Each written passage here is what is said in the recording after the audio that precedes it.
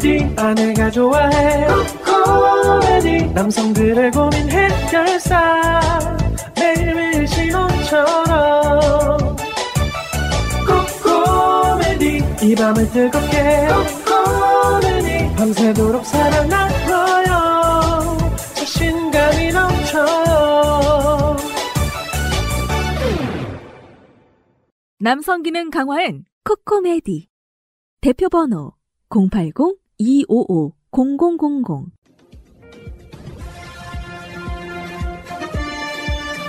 꼭 알아야 할 어제의 뉴스. 지난달 29일 교육부의 업무보고 직후 윤 대통령은 신속한 추진을 당부했습니다. 초중고 12학년제를 유지하되 취학 연령을 1년 앞당기는 방안을 신속히 강구하시기 바랍니다. 네, 이상이 윤석열 대통령의 지시사항입니다. 박순애 교육부 장관은 양극화를 해소한다는 면에서 윤 대통령의 뜻이 있었던 취지로 설명했습니다. 낙후된 시설에서 아이들이 조밀조밀하게 모여있는 게 가슴이 아팠다. 입학 연령 하향이라는 것이 그런 취지에서는 굉장히 좋은 방향으로 갈 수 있겠다. 취학 연령을 낮추는 건 윤 대통령의 공약이나 국정과제에 포함되지 않은 정책입니다. 파장이 큰 교육정책을 제대로 된 준비나 의견 수렴 없이 공식 발표했다는 비판이 거세졌습니다. 박 장관은 업무보고 과정엔 여론을 듣는 것이 어려웠다고 했지만 사실은 업무보고 차원이기 때문에 하기가 힘들었고요.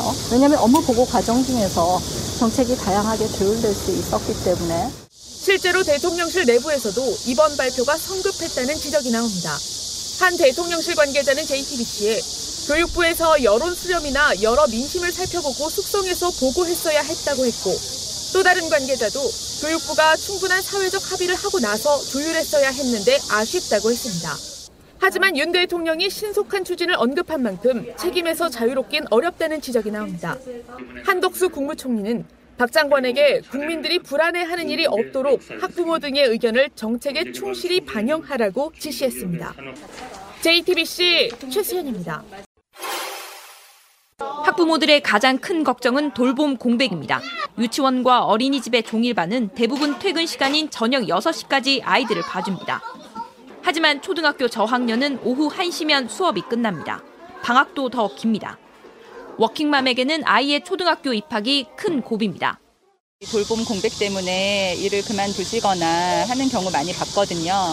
근데 대책이 완전하지 않은 상황에서 1년이 더 갑자기 이렇게 당겨져 버리면은 돌봄이 가장 큰 좀 걱정인 것 같아요. 그나마 현실적인 대안이 학원입니다. 사교육 부담이 늘어날 수밖에 없습니다. 그럼요. 더 일찍 가르치게 될 것 같아요. 아이들이 이제 조기 교육이 더 당겨지겠죠. 그러면서 아이들이 이제 공부에 대한 스트레스가 더 클 것 같아요. 반발이 커지자 교육부는 돌봄 교실을 저녁 8시까지 운영하겠다고 했습니다. 하지만 늘어난 인원을 다 감당할 수 있을지는 미지수입니다. 지난 2020년 설문조사에서 33만 명이 넘는 학부모들이 돌봄이 필요하다고 응답했습니다. 하지만 그해 돌봄 교실을 이용한 학생은 25만 6천 명에 그쳤습니다. 돌봄 교실 자체가 이미 선택받은 일부만 가능한 혜택인 겁니다. 지금 돌봄이 필요한 지역은 오히려 남아도는 교실이 없습니다.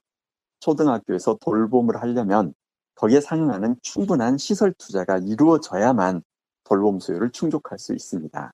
꼼꼼한 대안과 보완책 없이 정부가 만 5세 입학을 추진하면서 반발을 더 키우고 있습니다. JTBC 성화선입니다. 지난 6월 대통령실은 전 정부의 국민청원제도에 문제가 있었다며 새로운 제안 플랫폼을 만들었습니다. 국민제안입니다. 구 청와대 국민청원제도를 유지하지 않고 폐지하기로 했습니다. 대통령실은 자체 선별과 심사위원회 판단에 따라 우수 제안 10개를 골라 열흘 동안 온라인 투표에 붙였습니다. 제일 많은 표를 얻은 3개를 국정 운영에 반영하겠다는 계획이었습니다. 투표 결과 대형마트 의무 휴업 폐지가 57만 7천여 표로 가장 높았습니다. 그런데 국민 제안 10개 모두 추천수가 56만에서 57만 정도로 큰 차이가 나지 않습니다. 왜 이런 일이 벌어진 걸까? 대통령실 고위 관계자는 투표 진행 과정에서 다수의 어뷰징, 즉 중복 전송이 나타나 우수 제한 3건을 선정하지 않기로 했다고 밝혔습니다. 해외 IP에 의한 다수의 어뷰징 사례를 차단하려 노력했지만 끊이지 않았다는 설명입니다. 그러니까 특정 제안의 추천수를 고의적으로 높여 정책으로 채택시키려는 여론 왜곡 움직임이 있었단 겁니다. 제안은 실명 인증을 해야 올릴 수 있었지만 투표는 참여율을 높이기 위해 로그인 절차 없이도 가능하도록 했기 때문에 예상됐던 문제란 지적도 나옵니다. 여론을 좀 왜곡한다든지 또 매크로 방지를 통해서 여론을 만드는 이러한 방지를 위해서 100% 실명제로 운영됩니다. 대통령실 고위 관계자는 이번에 드러난 문제점을 숙고해 개선하겠다고 약속했습니다. 대통령실 명칭 대국민 공모에 이어 이번 국민제안 선정까지 국민들의 의견을 반영하기로 해놓고 번번이 무산되는 일이 반복되고 있습니다. MBC 뉴스 신수아입니다. 베이징의 한 한국 화장품 매장. 이 브랜드는 270개가량이던 중국 내 매장을 연말까지 100개로 줄일 계획입니다. 한때는 중국 시장을 석권하다시피 했지만 이제는 가성비를 내세운 중국 제품에도 밀리는 실정입니다. 前2年感觉差别比较大，韩国的牌啊种类也比较多，最近国货发展的不是也比较好吗？就是感觉差别不是很高。 이런 한국산 소비재의 매출이 떨어진 것도 영향을 미쳤지만 대중국 무역 적자의 가장 큰 원인은 중간재 분야에서 무역 역조 현상이 발생했기 때문입니다. 금액 기준 6월 대중 수출과 수입 상위 10개 품목을 비교해보면 수출은 반도체와 정밀 화학 원료 정도만 증가했을 뿐 나머지는 제자리 걸음이거나 오히려 마이너스를 기록했습니다. 반면 수입은 대부분 품목이 증가했는데 특히 반도체와 정밀 화학 원료, 배터리 소재 등 중간재 수입이 대폭 늘었습니다.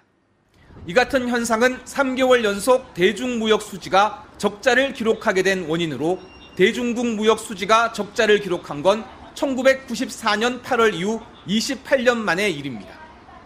4월부터 시작된 상하이 봉쇄로 중국 내 조업이 중단되고 소비가 감소한 게 원인일 수 있지만 값싼 완제품 수입이 주를 이루던 과거와 달리 이제는 첨단 제품 제조에 필수적인 소재를 오히려 중국에서 수입할 수밖에 없게 된 구조적 변화가 시작됐다는 분석도 나옵니다. 아직까지는 그 대중무역 구조가 바뀌었다고 단정짓기엔 좀 이른 감이 있고요. 9월 들어서 중국 경기가 회복되더라도 같은 현상이 지속될지는 지켜봐야 될 것 같습니다. 지난해 대중국 무역 수지 흑자 규모는 243억 달러에 달했지만 지금 추세가 계속될 경우 적자를 기록할 수도 있습니다. 여기에다 미국 주도의 반도체 동맹인 치포 가입 문제 등 양국 간 관계를 악화시킬 요인들도 산적해 있다 보니 중국발 국내 경기 위축 우려도 나오고 있습니다. 베이징에서 MBC 뉴스 이혜인입니다. 코로나 확진자의 비대면 진료비 지원이 중단된 건 지난달 11일. 상대적으로 소액인 재택치료비의 본인 부담금을 받기로 한 겁니다. 일반 의료 체계로의 전환과 더불어 코로나19 치료 시 국가가 전액 지원해오던 본인 부담금 일부를 환자 자부담으로 조정합니다. 그러나 비용을 받아야 하는 의료기관의 고충이 커지자 보건당국은 시행 한 달도 안 돼 슬그머니 다시 부담금 면제로 지침을 바꿨습니다. 문제는 지침 적용 시점에 임박해 공지를 하면서 시스템 개발업체들 발등에 불이 떨어진 겁니다. 금요일 해놓고 월요일부터 합니다라고 해버리면은 다 야근을 하는 거지. 이거를 신청원도 대응이 안 돼요. 그걸 뭘 보면 알 수 있냐면은 청구 가능한 시점은 8월 20일 이후예요. 프로그램 테스트하고 대응해가지고 넘길 시간이 안 된다고 보는 거죠. 환자 보기도 벅찬 의료기관들은 바뀐 지침을 따라가기도 준비가 부족한 시스템에 맞춰 운영하는 것도 버겁다고 토로합니다. 코로나 환자는 매일 발생하는데 코로나 환자 당일날 진료하고 한 거에 대해서는 신병원 측에서는 준비가 안 됐으니까 8월 20일 이후에 청구해라. 그 사람들만 빼서 저희가 일을 2번씩 해야 돼요. 대부분의 의사 선생님들은 잘 모르고 그냥 우왕좌왕해요. 의료 현장의 목소리를 간과한 보건당국의 탁상 행정으로 긴 코로나 유행으로 지친 의료계의 한숨은 더 깊어지고 있습니다. 연합뉴스TV 신세롬입니다. 지난 주말 비가 갑자기 왔다가 그쳤다가 말했는데 컨디션이 별로 안 좋으시다고 지금. 늘 여름마다 냉장병 비슷하게 걸리는데 그게 이제 약간 알러지 비염이 있어가지고 고생을 합니다. 그래서 표현이 그렇습니다만 그건 아니고. 예. 평소에 책만 보고 운동을 안 해서 그러신 거예요? 책 본 적이 없습니다. 책을 안 봐서 그러신 거예요, 그러면? 책은 햇빛 보고 운동을 좀 해야 되는데. 30대 초반에 제가 한 10수레분의 책을 읽은 것 같습니다. 그때 이후로 책과는 담을 쌓고. 그때 뭐 다 봤기 때문에 안 봐도 됩니다. 아무튼 지금 컨디션이, 예, 저도 아이고 주말에 덥기도 했지만 뭐 국지성. 비도 여기저기 내리는 것도 보고요. 오늘 좀 컨디션이 이렇게 다운되는데 재밌는 얘기 많잖아요. 오늘 할 얘기. 저쪽 당 지금 뭐 콩가루 집안인 얘기도 좀 하고 해야 되는데 우리 조상호 변호사가 방금 도착한 것 같습니다. 도착했나요? 아직 도착을 안 해서 저희 그리고 오늘 같이 저희 방송하는 현근택 변호사도 다른 일정 때문에 결방하게 됐습니다. 그래서 조상호 변호사 도착하면 정식으로 시작하고요. 아니 뭐 저기 두 분 없을 때 이런 말씀 드리기 그런데 상호라는 이름도 굉장히 좀 흔하기도 하고 그리고 근택이라는 이름도 흔하진 않은데 뭔가 좀 이렇게 약간 시골스럽나요? 컨츄리스러운 뭐 그런 이름입니다. 저는 굉장히 좀 나름 세련된 이름입니다. 그쵸. 네. 또 유명 가수도 있고. 그럼 이름 그 친구보다 제가 먼저 이미지가 태어났습니다. 중요한가요? 아니 뭐 저기 제 이름은 제가 생각해도 뭐 그렇게 시골스럽지는 않은. 그 중에 탑은 영희 아닙니까? 영희?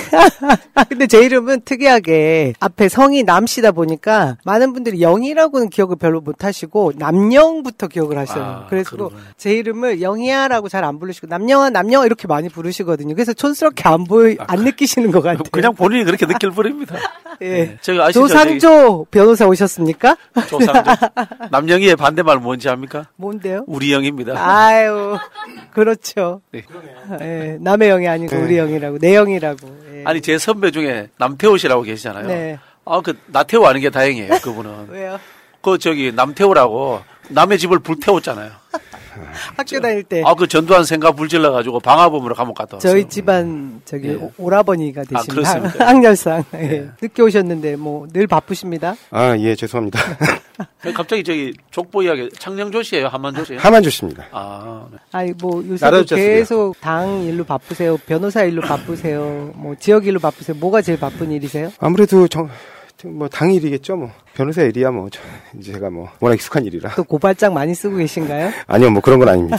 약간 감기 기운도 있으신 것 같은데? 그냥 목소리가 좀 잠겨가지고. 다들 월요일이, 월요병이 조금씩 있긴 한가 봅니다. 주말에 좀 심하게 달리셨던 것 같은데. 달릴 수 있었으면 좋겠습니다. 네, 그럼 저희. 날 더워서 잘못 달리면 죽습니다. 네. 성원이 됐으니까 정치 1번가 오늘 또 월요일 힘내서 재밌게 출발해 보도록 하겠습니다. 정치 1번가 109회 시작하도록 하겠습니다. 준비됐나? 확실하게 합시다, 여러분!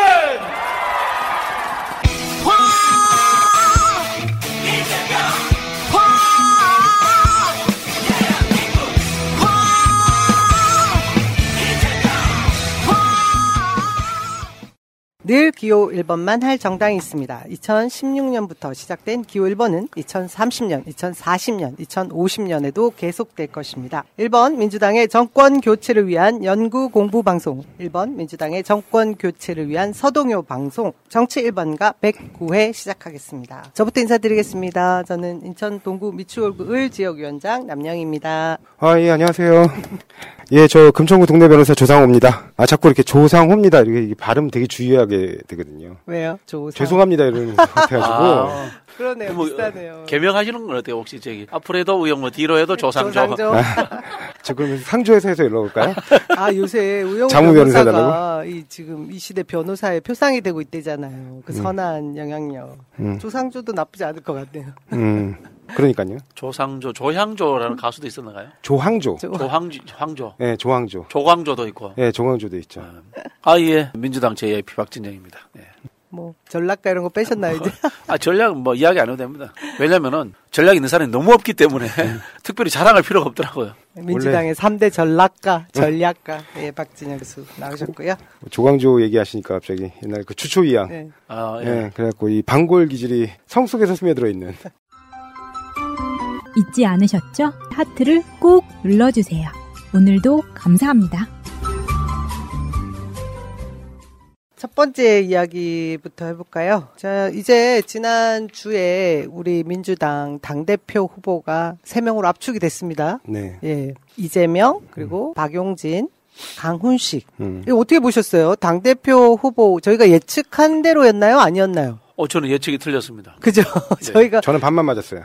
예. 강훈식 후보를 언급을 해주신 건 우리 조상호 변호사긴 했는데, 저도 방송에서 이 질문을 할 때 그 질문이 나오는 이유가 강훈식 후보가 진입한 거에 대해서 의외라고 생각을 하시는 것 같아요, 대부분. 그래서 그런 질문들을 하시던데, 강훈식 후보가 어떻게 해서 3명 안에 들어갔을까요? 그러니까 저는 일단은 기존 언론들이 바라볼 때는 박용진 후보의 본선 진출 가능성을 높다고 보는지는 모르겠는데 민주당원들 입장에서 보면 박용진 후보가 오히려 특히 당내 사정을 좀 아시는 분들 입장에서라면 박용진 후보가 오히려 좀 이변이었다. 라고들 얘기하는 사람들 꽤 있어요. 오히려. 여론조사 30%의 수혜제가 될 거란 얘기는 저희가 예측을 했었습니다. 근데 실제로 저 여론을 조사해 보면 이게 사실은 민주당 지지층 또는 무당층에 한정돼 있잖아요. 그렇게 해서 역선택 방지 조항이 있기 때문에 그 층을 이렇게 과거의 여론조사 대비해서 다시 정리하면 박용진 후보의 지지율이 10%가 안 나와요. 그렇기 때문에 그것 때문에 그랬다기보다 이번에 일단은 2, 3등은 크게 변별력이 없을 것 같아요, 차이가. 네. 그리고 1등이 굉장히 표를 많이 가져갔구나라고 보통 예측하시는 것 같습니다. 그래서 그 1등의 표가 쏠리면서 이제 약간 이제 변별력이 좀 떨어지는 상태에서 제가 예전에도 약간 언급한 바 있지만, 강훈식 의원 같은 경우는 기본으로 좀 동료 의원들로 일정 그룹이 지지해주는 게 있어서, 좀 안정적으로 확보하고 있는 표가 좀 있다. 그게 좀 이제 영향을 미친 것 같고요. 박용진 후보는 좀 의외였는데, 제가 볼 때는 박용진 후보가 어떻게 보면 반명의 구심점 역할이 다 사라진 시점에 그 표가 그냥 좀 일단으로 모인 거 아닌가. 그래서 그 한계치 전체가 모여서 이렇게 됐구나라는 걸로 해석할 수도 있을 것 같습니다. 저도 그렇게 생각합니다. 박용진 의원이 못 들어올 줄 알았어요. 근데 서른 강병원 의원이 친명 친낙표가 갈린 것 같아요. 그렇죠.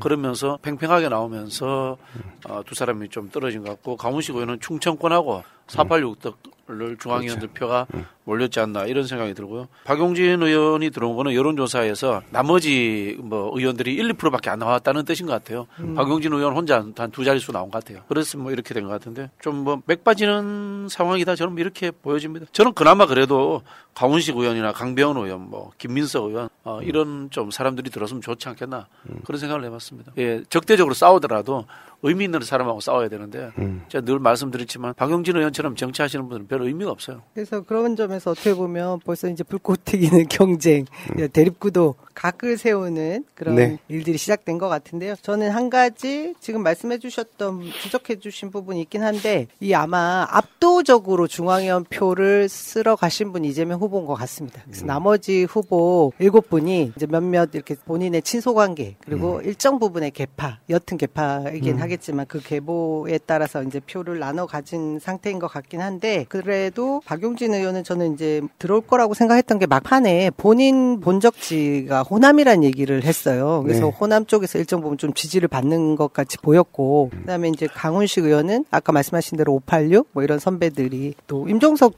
전 비서실장이 인터뷰도 하면서 97세대의 후계자인 듯한 느낌을 강훈식 후보에게 좀 몰아주는 그런 걸 비쳤거든요. 그래서 이렇게 그 이유들이 조금씩 있겠구나는 했는데, 무엇보다 중요한 것은 그러니까 약간 맥 빠지는 상황이긴 한다고 해도 왜 언론에서도 그랬고 비명계 그리고 친낙 이런 대립구도를 만들었지만 결국은 이재명 후보에 대한 없었다라는 걸 보여준 게 아닌가. 왜냐하면 저희가 아는 그 친낙계라는 분들이 진입을 못했지 않습니까? 그 부분은 한번 지적해 볼 만할 것 같고요.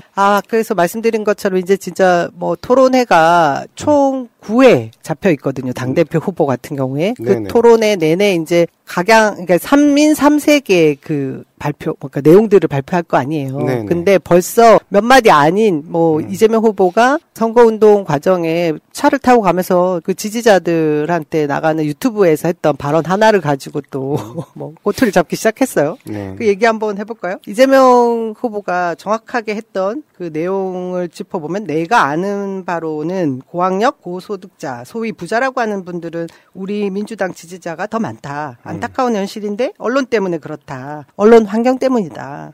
초대기업 감세를 하고 대신 지역화폐 일자리 예산 같은 서민 지원을 축소하는 게 국힘 정권이고 일부지만 자신에게 피해를 끼치는, 그 본인이 진짜 피해를 당해도 국민의힘을 지지하는 안타까운 그런 현실이 있다. 이렇게 얘기를 했는데 이걸 놓고 바로 득달같이 이제 뭐 갈라치기다 뭐 이런 얘기들을 했습니다. 어떻게 보셨어요? 예, 뭐 사실은 이게 말이 아다르고 어다른 문제인데요. 예를 들면 내가 아는 바로 뭐 고학력 고소득자 소위 부자라고 하는 분들이 우리 당 지지자가 더 많다라는 말이, 그러면 막 반대쪽에 계신 분들 우리를 지지 안 한다. 예를 들면 저소득 저학력층은 지지를 안 한다. 그 말하고 똑같은 말이 아니에요. 전혀 다른 말이에요. 그러니까 그냥 왜냐하면 생각보다 우리 지지 계층 중에는 고소득 고학력이 많다, 있을 수 있고, 그분들 같은 경우가 국민의힘 지지자로 보통은 인식하지만 그렇지 않다. 그 부분을 그리고 사실은 그거보다 더 앞서서 이 발언의 본질은 뭐냐면 정치가 정책을 가지고 갈라치기 하지 말자는 거거든요.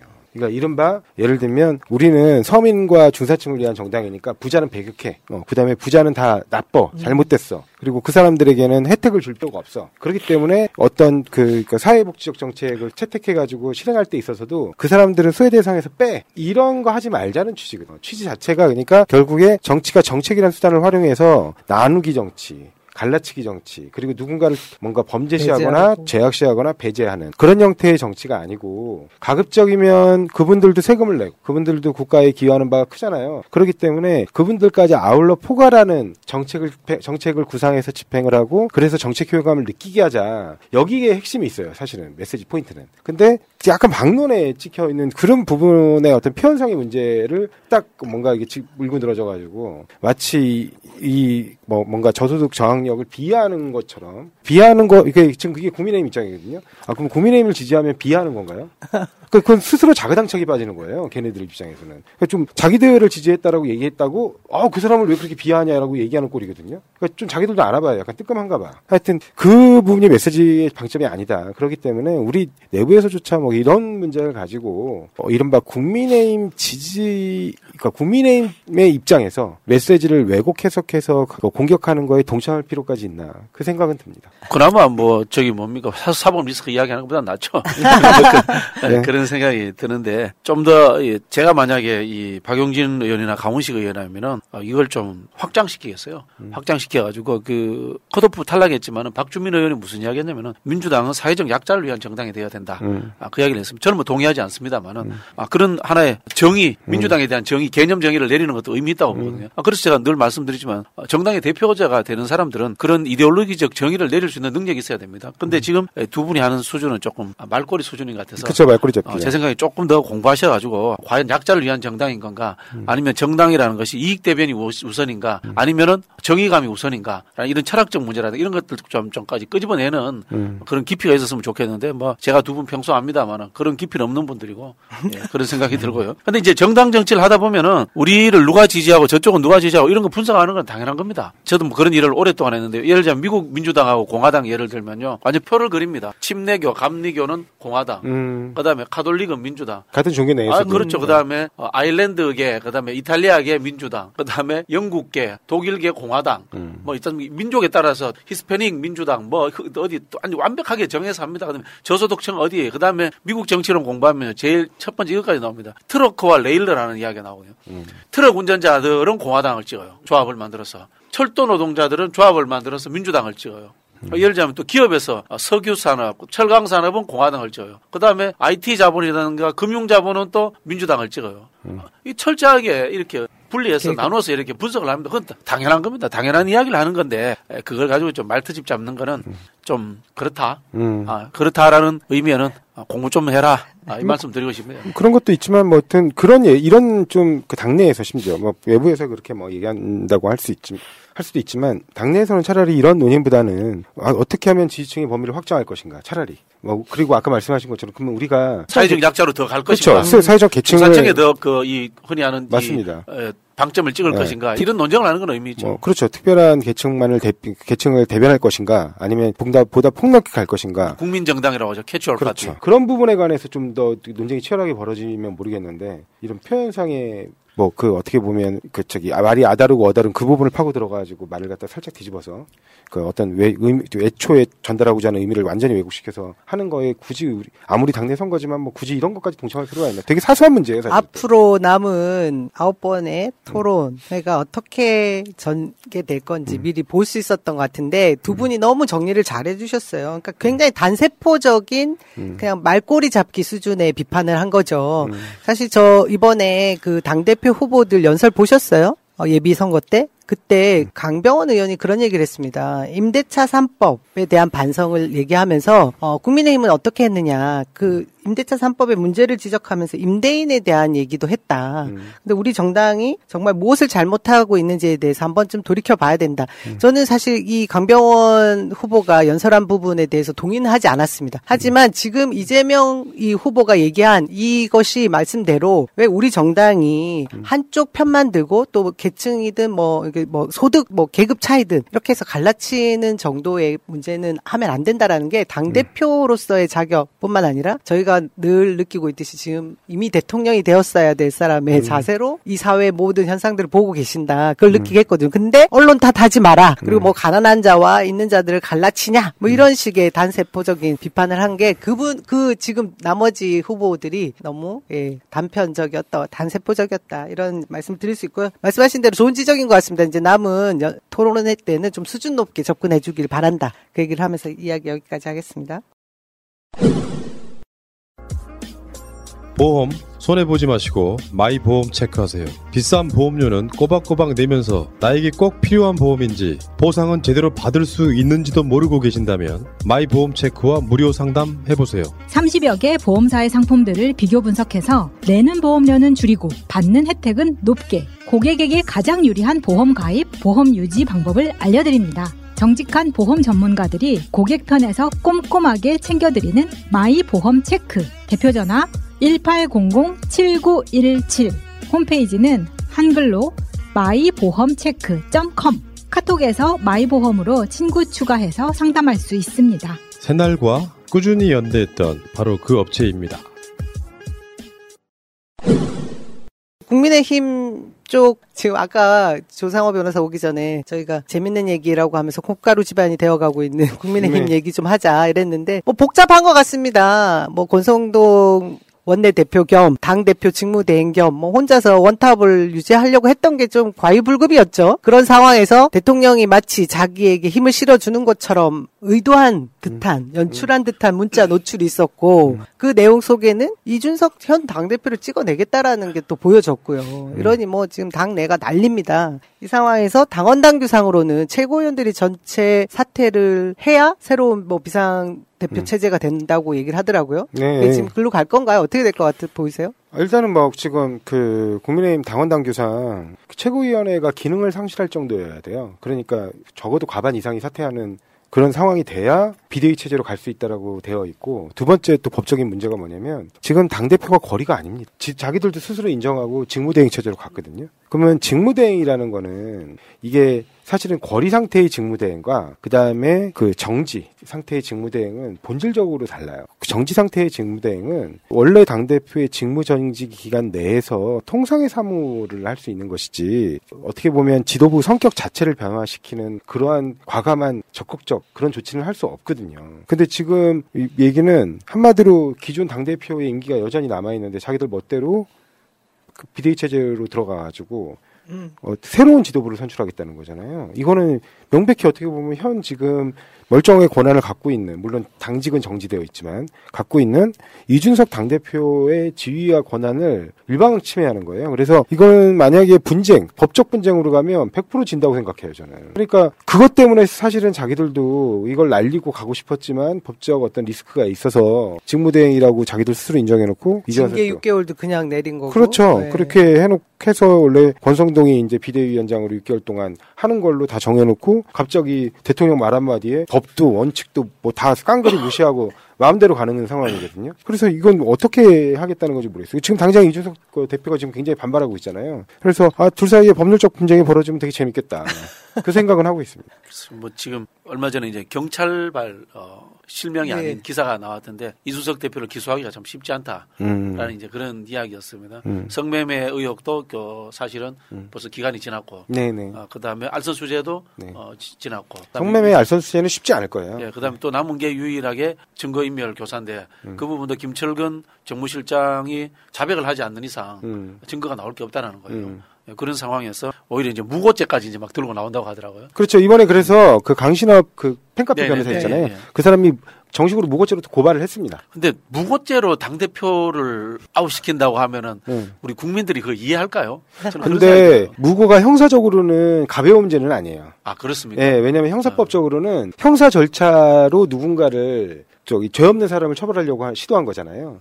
그 어떻게 보면은 그 형사법에 관여하고 있는 공무원들을 속여서 기망해서 형사권 발동을 왜곡시키려고 했던 시도기 때문에 그러면 이제 그 무고라는 부분들이 확인이 되려면 이준석 대표가 공소시효는 지났지만 성매매 했는지 안 했는지가 밝혀져야 되는 거지 않습니까? 맞습니다. 예. 그 밝히는 것도 좀 쉽지 않잖아요. 쉽지 않죠. 예. 그러니까 그때 제가 말씀드렸듯이 그렇게 되려면 가장 좋은 건 사실은 성매매 대상 여성 네. 예, 진술이 나오거나 네. 적어도 중간에 성매매에 관여하고 실행했던 뭐 웨이터라든가 뭐 아니면 현금 결제했는 게 네, 나왔다거나 그렇죠. 뭐, 예, 그렇습니다. 그래야 되지 않습니까? 그런 부분들이 해결이 돼야죠. 결국 보면은 이준석 대표가 그럴 개연성에 의해 가지고 도덕적으로는 지탄을 받을 수 있겠지만 법률적으로 이렇게 이 완전한 징벌을 받기는 쉽지 않은 상황이지 않습니까?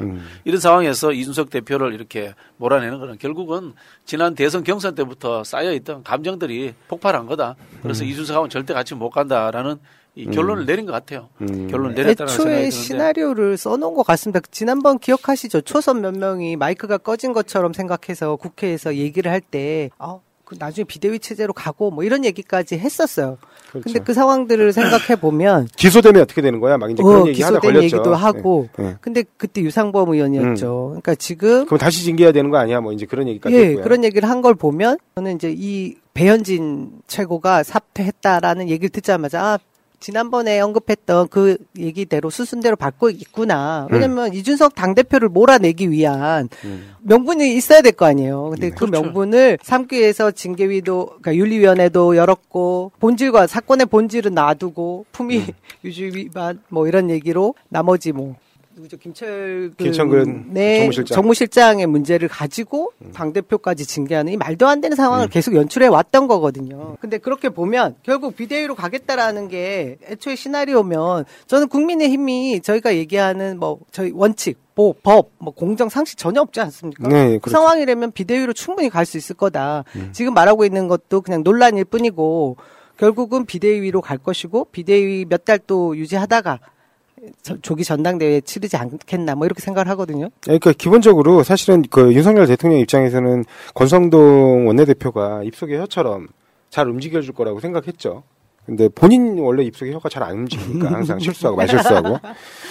그래서 권성동 원내대표도 사실 계속 실수를 한 거예요. 그래가지고 이게 여론이 너무 악화되니까 결국에 권성동 원내대표를 버려야 될 상황까지 온 거죠. 그래서 사실은 그 이전까지만 해도 권성동 원내대표 대행 체제로 가면서 이준석 대표의 반응도 보고 그렇게 반응 보는 과정에서 이거를 갖다 6개월 뒤 복귀를 허용할 것이냐 말 것이냐. 그래서 정말 이제 그 사법적으로 어떻게든 이 사정의 칼을 휘둘려가지고 그 정적을 제거하는 방식으로 이준석 대표를 완전히 그 어떤 정치 기반을 무너뜨릴 것이냐. 그 부분에 대해서 나름 충분한 시간을 확보하고 숙고해서 결정하겠다고 생각했던 것 같아요. 근데 생각보다 너무 빨리 권성동 원내대표가 실수를 연발하는 거예요. 공무원 시험 합격. 그렇죠. 헛발음이 나오는 거죠, 계속. 그러면서 헛발질 나오고, 그러면서 이게 결국에는 대통령의 위기로까지 전이가 되니까 안 되겠다 해서 지금 사실은 이제 권성동 원내대표를 밀어내면서 물러나게 하는 상황인 거죠. 근데 이렇게 물러나게 하는 상황이 되다 보니까 그러면 결국에는 이제 새 지도부 구성하는데 적극 나설 수밖에 없고, 그래서 사실은 좀 어떻게 보면 법적 해석으로는 무리수인 걸 명백히 알면서도 비대위 체제로 가겠다는 거죠. 이거는 좀 계속 법적으로 논란될 것 같아요, 저는.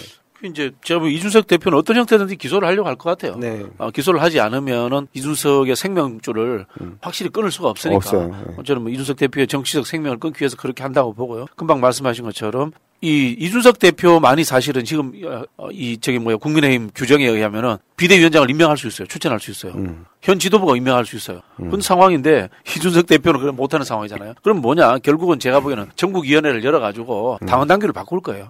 당원 당규를 바꾸는데 그 부분에 대해서 이준석 대표가 만약에 이제 행정소송을 한다면은 이 보통 이제 그 사법부가 정당 내부의 결정에는 개입하잖아요. 그러나 이제 결정을 만들어가는 과정 절차에 문제가 있을 때는 어느 정도 의견을 내기도 합니다. 그런 부분들 한번 좀 지켜볼 필요가 있지 않겠는가? 뭐 그런 생각이 좀 드네요. 그리고 이게 정당 내부의 자율적 의사결정 부분에 대해서 법원은 가급적이면 소극주의가 원칙인 건 맞아요. 맞는데 그게 특정 인의 직접적인 권한 침해와 관련되거나 그리고 그 권한 침해와 관련해서 당연히 당부 판단은 안 해요. 그 권한 침해 진행하는 데 있어서 규정된 내부적인 절차, 그 절차권의 침해가 명백히 확인이 되면 그때는 판단합니다. 근데 지금 이 건 같은 경우는 문제가 뭐냐면 아까 제가 말씀드렸듯이 당원 당규상 지금 이준석 대표가 거리 상태가 아니거든요. 자기가 직위가 없는 게 아니에요. 단지 6개월이 지위가 정지돼 있을 뿐이고 이렇게 직위가 정지돼 있는 사고 상태에서의 직무대행에 관한 범위는 명백하거든요. 직무 정지 기간 동안에 통상의 사무만 처리하게 돼 있단 말이죠. 근데 그거를 완전히 무시하고 새로운 지도부를 자기 마음대로 구성한다? 그거는 애초에 월권인 거죠. 이건 그렇게 어떻게 보면 그러면 당원들에 의해서 직접 투표로 뽑힌 당대표를 완전히 무력화시킬 수도 있다는 얘기잖아요. 그런 의미에서는 말이 안 되는 얘기예요. 윤석열 정부 자체가 법을 안 지키면서 모든 일들을 통과시키고 있는데 그렇죠. 당은 또 얼마나 우습게 보이겠습니까? 뭐 정당 생활 해보지도 않고 갑자기 대통령 된 사람인데 심지어 당 대표 직무대행에게 마치 그 당무까지 지시하는 듯한 모습을 보여줬기 때문에 저는 이 절차가 국민의힘의 뭐 전통적인 어떤 절차를 지킨다 그렇게 전혀 예상이 되지 않고요. 마음대로 할 것 같습니다. 한마디로. 그래서 엉망진창인데 이때 이제 이준석 대표가 할 수 있는 일은 결국은 아까 말씀하신 대로 뭐 가처분 신청, 가처분 신청할 수도 있고 그런 거죠. 가처분 신청할 수도 있고 아까 제가 이 기본적으로 검사 정부잖아요. 그리고 뭐 권성동 대표도 사실은 검사 출신이고 이 검사 출신들의 공통점이 뭐냐면 자기들이 그냥 정의하면 정의되는 줄 알아요. 왜냐면 늘 그래왔거든요, 삶이. 심지어 뭐 우리가 최종적인 유권 해석 판단은 법원이 한다고 하지만 법원이 마음대로 판단할 수 있나요? 없어요. 기소를 해야 법원에 비로소 옵니다. 이른바 불고분리 원칙이라고 그러잖아요. 고함이 있어야 이 판단을 할 수 있다는 거예요. 근데 이걸 내가 문제가 있다고 해서 법적 절차로 넘길 수 있는 유일한 권한을 가진 기소 독점. 그게 바로 검사예요. 그러니까 내가 문제가 없으면 문제가 없는 거죠. 그러니까 이렇게 아나무인처럼 행동하는 거예요. 내가 문제 삼지 않는데 누가 감히? 근데 정당은 경찰 정부인 거죠. 그렇죠. 근데 유감스럽게도 형사 절차가 아니라 일반 이런 정치 영역이라든가 민사의 영역에서는 그렇지 않습니다. 검사가 독점적인 권한을 갖고 있지 않아요. 누구나 언론은 문제 제기할 수 있고요. 그다음에 이런 민사소송은 누구나 또 피해 입은 당사자는 소송을 자기가 먼저 제기할 수도 있어요. 그러니까 그분 판단을 받아봐야 될 거예요. 이준석 대표는 뭐 가처분 신청하는 것도 의미가 있지만 제가 보기에는 좀 피해자 코스프레를 좀 제대로 하면서 국민들에게 동정심을 받을 수 있도록 잘 저항하는 거, 밉상스럽지 않게 저항하는 거, 이게 정치적 생명을 연장하는 유일한 방법인 것 같아요. 그리고 좀 더 이준석 대표가 폭넓게 움직이자면은 반윤에 해당되는 국민의힘이라든가 보수 세력 내에 의미 있는 사람들을 만나러 다니는 것, 거기에 대해서 당장 그 사람들이 윤석열 정부에 저항하지 못하더라도 심정적 동의에 의한 느슨한 미래지향적인 연대를 구성하는 거 이런 것들이 의미 있겠다 이런 생각이 들고요. 그래서 뭐 홍준표 의원도 만나고 홍준표 시장이죠. 오세훈 시장도 만나고 유승민 시장도 만나고 그렇게 다니시라고 제가 조언 좀 드리고 싶네요. 지금 행보는 어떻게 보세요? 전국 다니면서 노래 부르고 아니, 그 외에는 할 수 있는 게 없잖아요. 전 약간 광대 생각이 나던데 권력에서 물러난 어떤 인물이 너무 제가 보기에는 잘 싸우고 있는 것 같아 보이진 않는데 말씀하신 대로 피해자인 모습으로 비춰지는 건 확실한 것 같습니다. 그러니까 기존의 기성 정치인들 특히나 검찰 권력들이 몰아내기 위해서 명분도 되지 않는 일로 한꺼번에 굉장히 위력을 가하는 거잖아요. 네. 그건 확실한 것 같은데 이준석 대표가 그렇다고 너무 불쌍해 보이느냐? 또 그렇진 않거든요. 그렇죠. 불쌍해 보이지 않는 게 그 사람의 한계예요. 저는 한계. 불쌍해 보여야 되거든요. 지금. 그렇죠. 그게 불쌍해 보여야 되는데 불쌍해 보이지 않도록 대중에게 보여지는 게 문제인 거고 저는 이준석 대표가 의미 있는 대중 정치 지도자로 성장하는 건 이제 불가능하다고 봅니다. 이제까지 보여준 모습들 자체가 흔히 하는 말로 이제 싸가지 없다라든가 인성의 문제 이런 식으로 지적받았기 때문에 의미는 없다고 봅니다만은 누군가에게 재는 뿌릴 수 있는 어떤 이 강고한 이 뭡니까 이 정치적인 뭐 세로가로 용서 네거티브 집단. 그러니까. 그렇죠. 뭐 그런 식으로 되지 않을까. 정봉주 의원님이 그 표현 썼대잖아요. 씹다가 만껌이 여기 머리 붙으면 얼마나 힘든 줄 아느냐. 그런 끝까지 그거죠. 잘 싸워주길 바라죠. 저희는 만약에 사실. 이제 이준석 대표가 법적으로 뭐 유죄 선고를 받는다면 그때는 할 수 있는 것은 유튜버. 그러니까 세로가로 용서. 그렇죠. 세로가로 용서. 세로가로로 유튜버로 될 가능성이 저는 많다고 봅니다.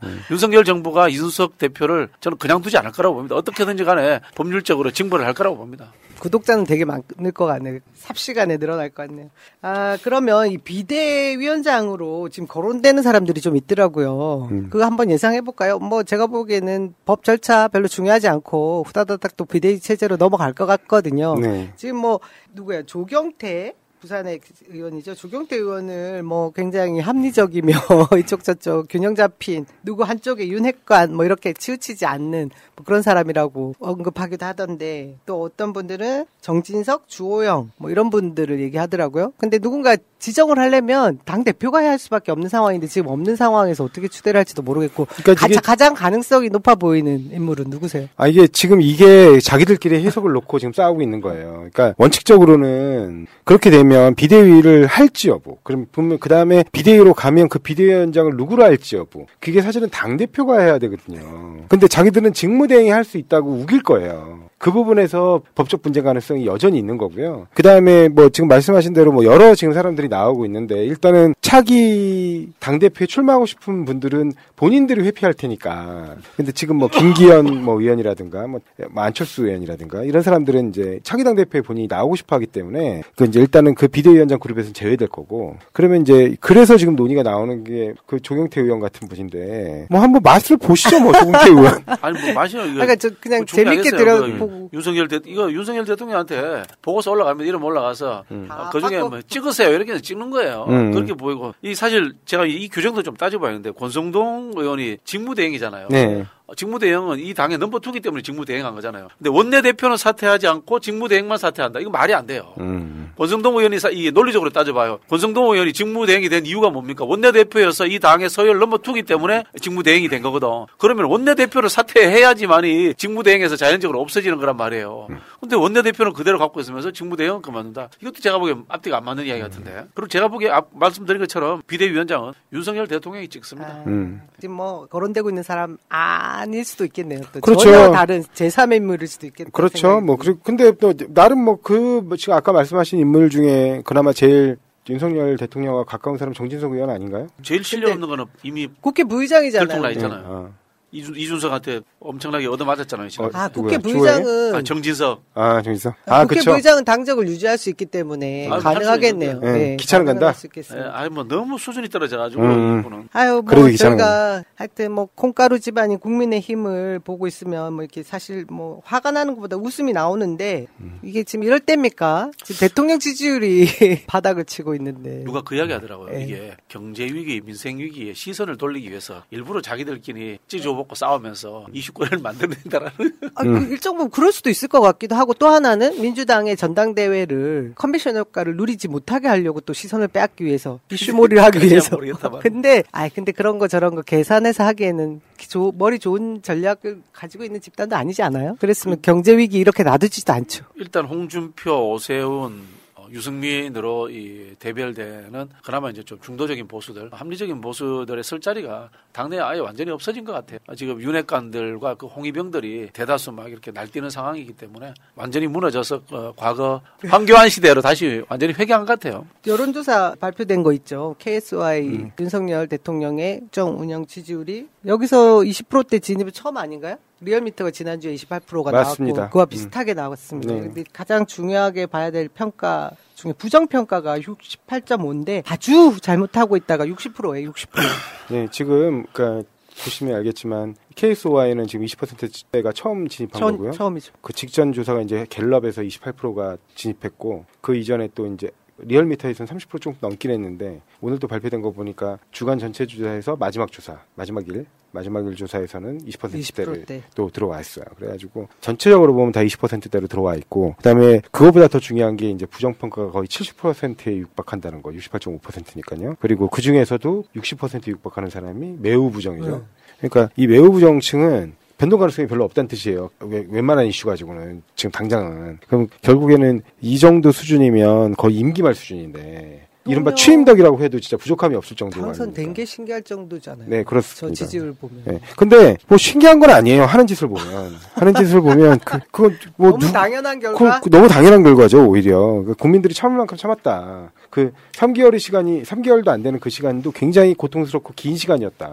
그러면서 왜냐면 처음에도 도저히 이해할 수 없는 여러 가지 행동들을 했어요. 뭐 일단은 뭐 저기 청와대에서 나오면서 용산 대통령실 네. 이전하는 그 과정에서도 상식적으로 이해할 수 없는 그 뭐 비용부터 시작해서 그 이유까지 이해할 수 없는 행동들을 했지만 나름 견고하게 버텨줬다고요. 국민들이 기다려준 거죠. 그래 그것까지는 네 마음대로 해봐라 그래. 그랬는데 그 이후에 예를 들면 인사 문제에서 계속되는 실패가 이어지고 있음에도 오히려 뭐가 문제냐는 식의 태도. 그 태도도 문제고, 그리고 그 일부 인사 같은 경우는 벌써 이제 법적 조치가 언급되고 있잖아요. 김승희 보건복지부 장관 같은 경우는 실제로 기소가 됐죠. 그래서 그런 부분들, 그러니까 기소 의견으로 성취됐구나. 예, 그런 부분들을 보면 이제 그 시정도 안 되고 강당도 안 되고 그런데 반성은 없고 언론과 그죠? 언론과 야당 탓. 요것만 계속하고 있다는 거죠. 전 정부 탓. 전 정부 탓. 전 정부 탓. 네, 그렇죠. 그것만 계속하고 있고, 그 다음에 국민들은 이른바 3고라 그러잖아요. 고물가, 고환율, 고금리. 이 3고에 시달리고 있는데, 하는 거라고는 그것도 전 정부에서 중에서도 굉장히 정치적인 거, 정쟁적인 사안들, 특히 남북관계 관련 신북풍. 이제 그 북풍 관련해가지고 국민들이 별로 반응을 안 해요, 원래. 근데 거기에만 주구장창 매달려가지고 그렇게 계속해서 정쟁화만 시도하고 이제 이른바 민생에 대해서는 대책이 없는 거 아니야, 방법이 없다, 뭐 이런 말도 안 되는 반응이나 보이고 하니까 이게 진짜 이 정도면 국민들이 참을 만큼 참았다. 그래서 정말 무서운 건 그렇게 참을 만큼 참아서 내려가서 다져지는 지지율 같아서 이거 당분간 반등이 어렵다. 웬만한 호재 가지고는 반등이 어렵겠다. 그렇게 보입니다. 뭐 이게 국민들이 저 사람 대통령 감 아니야. 이렇게 이미 이제 판단한 거라고 봐요. 네. 그래서 저는 올라가기는 불가능하다. 이렇게 보여지고, 다만 이제 총선을 앞두고, 국민의힘에서 살고자 하는 국회의원들이 뭐 대통령 탈당이라든가 뭐 거국 내각 이야기도 할 수 있고요. 그다음에 벌써요? 또 좀 더 지나면은 제가 보기엔 저는 개헌 이야기 나온다고 봅니다. 분명히 나온다고 봅니다. 개헌 이야기와 선거구제 개편 이야기 나올 거라고 봅니다. 대통령 4년 중임제 얘기가 나오는데 그걸 이번 정부에서 하긴 힘들 것이고 다음 정부에 해야 된다라고 얘기하면 5년을 참아야 되는 거거든요. 그것도 우리가 어떻게 참아야 될지 모르겠는데 어떤 시청자분이 그 얘기를 하시네요. 이렇게 지지율 낮아도 눈 하나 껌쩍 안 할 거다. 탄핵 못 할 거 알기 때문에 이런 얘기를 하는데 그거보다 중요한 거는 저희가 늘 말씀드렸지 않습니까? 20%대 진입하면 공무원들이 이 말 듣겠습니까? 현 정부에서 리더십이 실종된 거잖아요. 네. 그렇기 때문에 뭐 잘못된 방향으로 갈 수 있는 뭐 그런 부분도 협조하지 않는 부분들이 분명히 있습니다. 그래서 국민 지지율이라는 것이 그냥 뭐 우습게 본다고 봐질 수 있는 게 아닙니다. 그러니까 그런 부분도 중요하게 생각하고 계시면 되고요. 걱정이죠. 뭐 피해는 결국 우리 서민들이 다 입게 될 것이고. 이번에 많은 분들이 휴가를 대통령 휴가 가네 마네 뭐 이런 얘기를 하면서 휴가 가서 푹 쉬면서 반전의 기회를 모색해 와라 뭐 이런 요구를 했는데 안 간다면서요. 휴가 안 가는 걸로 결정했다. 뭐 가나 안 가나 뭐. 아무것도 안 했으면 좋긴 하겠습니다만. 좀 뭐 이제 그런 것 같아요. 이제 대통령이 탈당한다는 이야기는 정치 안 한다는 이야기거든요. 정치 안 한다는 이야기는 이제 행정 관료들과 흔히 하는 국가 운영하는 일만 한다는 그런 취지인데 일단은 저는 지금 야당에서도 요구할 수 있는 게 그런 거라고 봐요. 윤석열 대통령이 지금 국가위기, 경제위기 상황에 왜 쓸데없이 국민의힘 내분에 끼어서 이렇게 더 혼란스럽게 하느냐라는 부분과 그다음에 그 내부적으로 자기가 개입 안 하겠다고 했는데 개입했잖아요. 그 거짓말이잖아요. 대통령. 그렇죠. 그런 부분에 대한 사과, 대통령이 거짓말한 것에 대한 사과와 그다음에 더 이상 정치에 과도하게 개입하지 않고 국정운영, 경제위기 상황에 전념하겠다는 약속을 하라. 이 정도 요구는 좀 공식적으로 할 필요가 있다. 그런 생각이 드네요. 저 지금 혼나고 있어요. 제가 휴가 안 간다면서 얘기가 휴가지를 안 가고 휴가는 쓴다. 이거 제대로 정정하라고 얘기를 하는데 그렇게 얘기했죠. 대통령실에서 휴가지에는 가지 않겠다. 저도를 처음에 생각을 했고 여러 가지 뭐 선택지가 있었는데 다 채택되지 않았고 결국은 지방으로 내려가지 않으면서 휴가는 하지만 많은 사람들과 만나서 국정 그 기조 어떻게 방향을 잡을 것인가에 대해서 뭐 그런 시간들을 갖겠다. 뭐 이런 얘기들을 하던데 뭐 늘 휴가였던 것 같기도 하고요. 예, 제가 잘못 말씀드렸습니다. 남의 이야기를 듣는다고 될 수 있는 사람이 아닌 것 같아요. 잘못 뽑은 상황이기 때문에 휴거를 가셨으면 좋겠습니다. 휴거. 아유, 예, 잘못 설명드렸습니다. 늘 휴가였던 것 같아가지고. 666 없나요, 요즘은? 아유, 이제 뭐 이 얘기는 여기까지 하고요. 우리 당 이제 최고위원 당대표 선거 얘기를 넘어가 보도록 하겠습니다. 뭐 아까 말씀하신 대로 대통령이 특별히 사람이 바뀌지 않는 이상 이 지지율도 그렇고 앞으로의 국정 운영 방향은 또 특별히 바뀔 것 같지 않다 걱정입니다. 살다 보면 단체 선물이나 인쇄 홍보물을 만들어야 할 때가 생깁니다. 판촉, 돌잔치, 결혼식, 모임 이벤트, 각종 행사 등 이걸 어디서 해야 하나 고민이 될 때가 있습니다. 갤러리 기프트는 그간 새날에서 4년 넘게 광고하면서 단 한 번의 클레임도 없을 정도로 열과 성을 다해왔던 기업입니다. 심지어 대표님의 고객에 대한 감동적인 사연까지 보내주신 청취자들도 있습니다. 단체 선물, 인쇄 홍보물, 이제 갤러리 기프트에서 해보세요. 갤러리기프트.co.kr 갤러리 기프트를 검색하시고 홈페이지를 한번 방문해주세요. 오픈마켓을 보는 것 같은 신기하고 다양한 샘플들이 있습니다. 인터넷이 불편하시면 문의전화 1666-5404 1666-5404 새날 듣고 연락했다 하시면 더욱더 잘해주실 겁니다.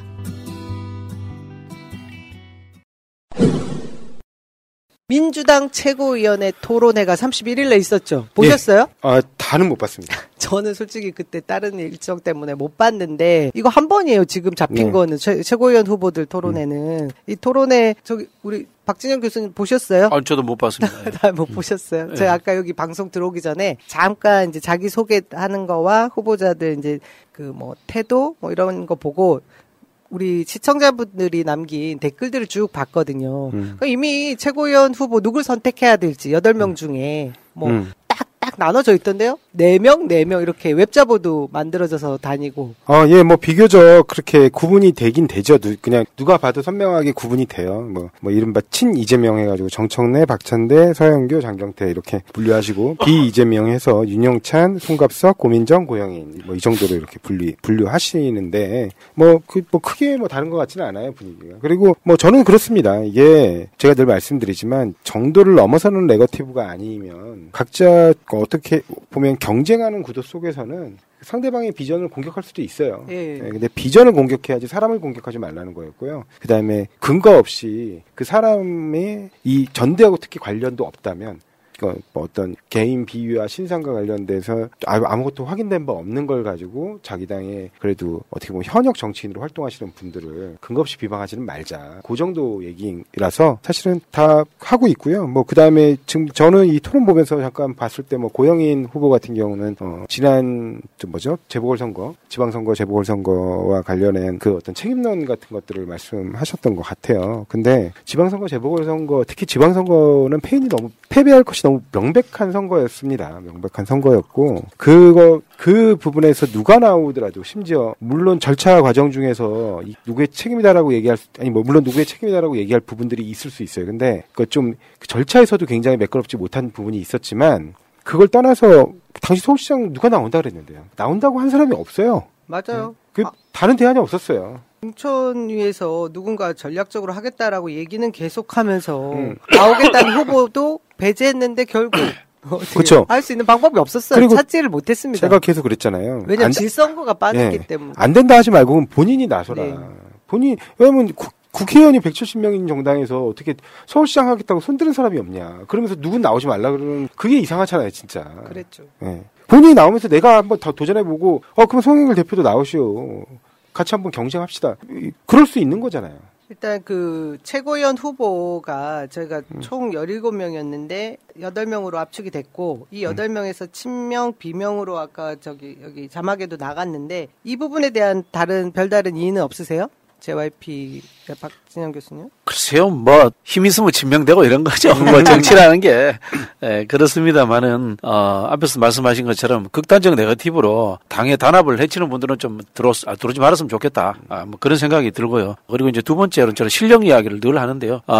그 정치인에게 팬덤은 기본입니다. 그러나 팬덤이고 연예인 팬덤과 달라서 사랑만을 받아서는 되지 않고요. 대중을 끌고 갈 수 있는 목표와 방향을 제시할 수 있는 그 정도 능력이 있는 팬덤을 가진 분이어야 됩니다. 그런 부분에서 우리 그 구독자 여러분들도 정치인들을 보실 때 그냥 인기 있다라고만 보지 말고 인기 플러스 실력이 있는가로 좀 봐주셨으면 좋겠어요. 그건 친명이든 비명이든 저는 마찬가지다. 그런 생각이 들고요. 우리가 이제 보통 하면 일상에 이 SNS를 가지고 스타가 되고 이런 분들이 많습니다. 그러나 그것이 과연 논리적이고 어떤 이 합리적인 SNS였던가 아니면은 흔히 하는 말로 연예인처럼 했던 SNS가 이런 것까지도 좀 구별해 보시고요. 왜 지도자의 반열에 올라가는 자리이기 때문에 좀 냉철하게 보시면 판단해 줬으면 좋겠다. 그 말씀 드리고 싶고요. 하나 제가 이제 좀 정청래 우리 의원님께 청래에게 좀 부탁드리고 싶은 말이 하나 있는데 제가 정청래 의원과 처음 일했을 때 이제 탁월했습니다. 지금 이제 날고기는 4손, 5손 의원들이 정청래 의원의 이 논쟁 파트너였고 제가 거기에 실무자로서 심판이었습니다. 기록하는데 5-6명이 정청래 하나를 감당을 못 해가지고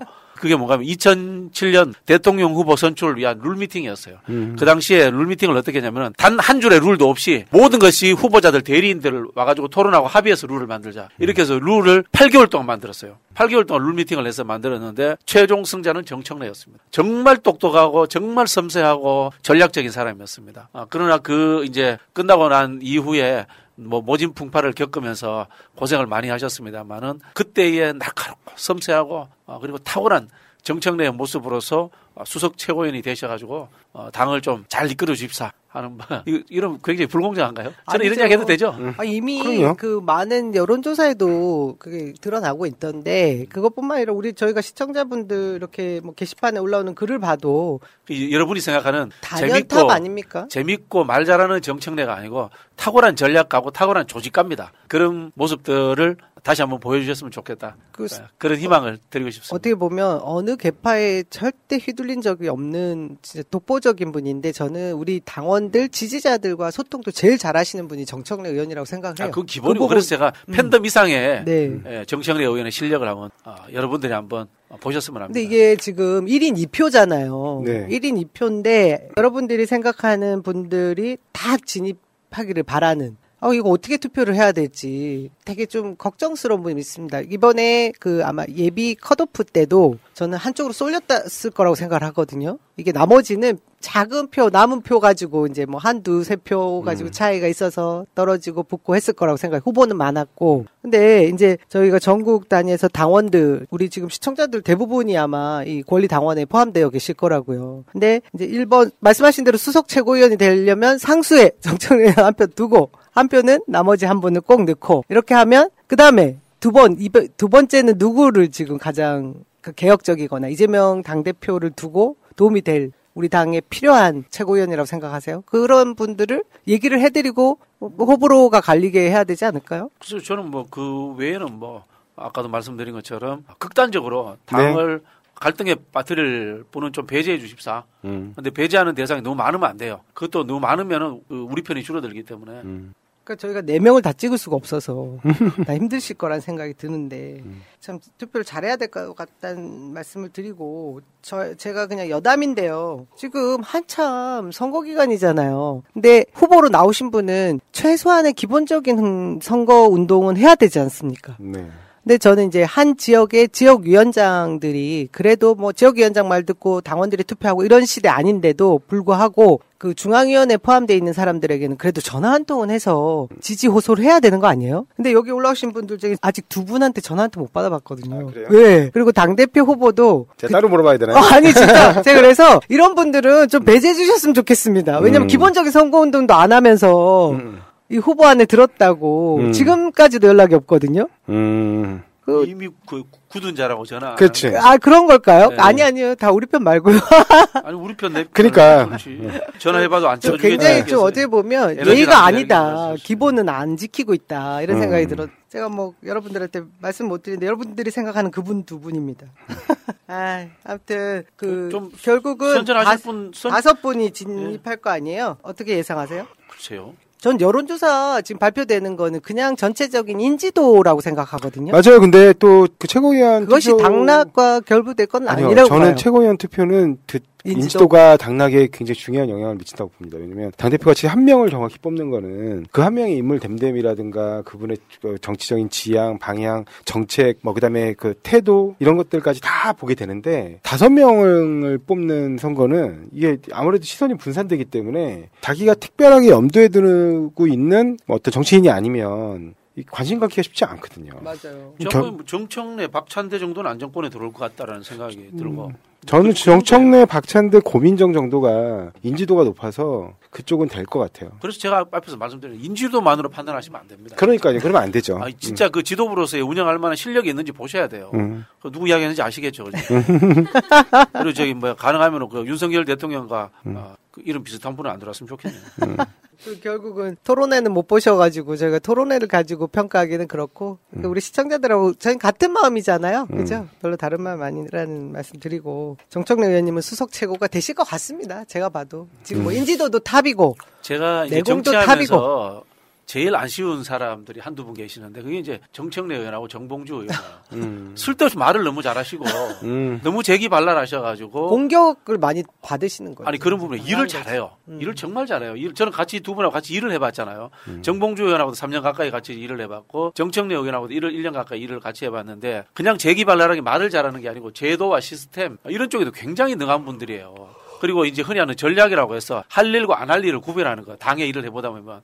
그런데도 굉장히 일을 잘하거든요. 근데 너무 말을 잘하고 재미나게 하니까 그런 게 묻혀버리는 경향이 있어요. 그래서 좀 두 분께 감이 좋은 듯이라면 박진정보다 차라리 좀 재미가 없어져라.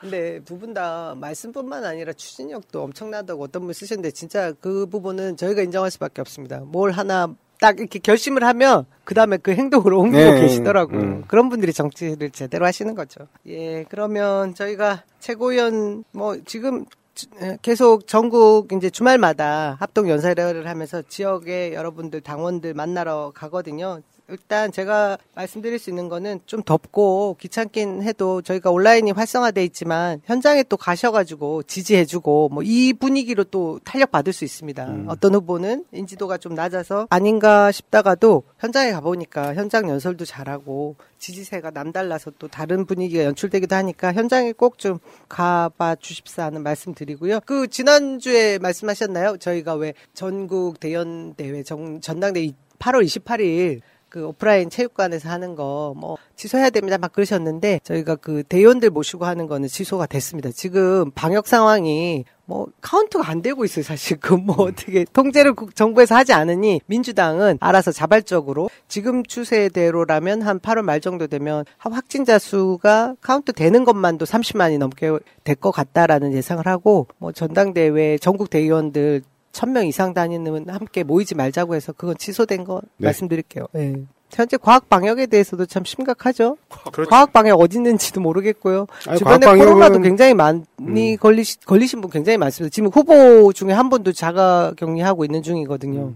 어딘가에서 구술하고 있는 게 아닌가 싶은 생각이 듭니다. 아니 보건복지부 장관이 있어요, 없어요, 우리? 그래서 지금 그 방역을 뭐라는 거예요? 굿 방역. 굿 방역. 그 굿입니까? 혹시 다 못하신 말씀 있으세요? 네, 못다한 이야기는 저기 편지로 남기도록 하겠습니다. 굉장히 유치한데.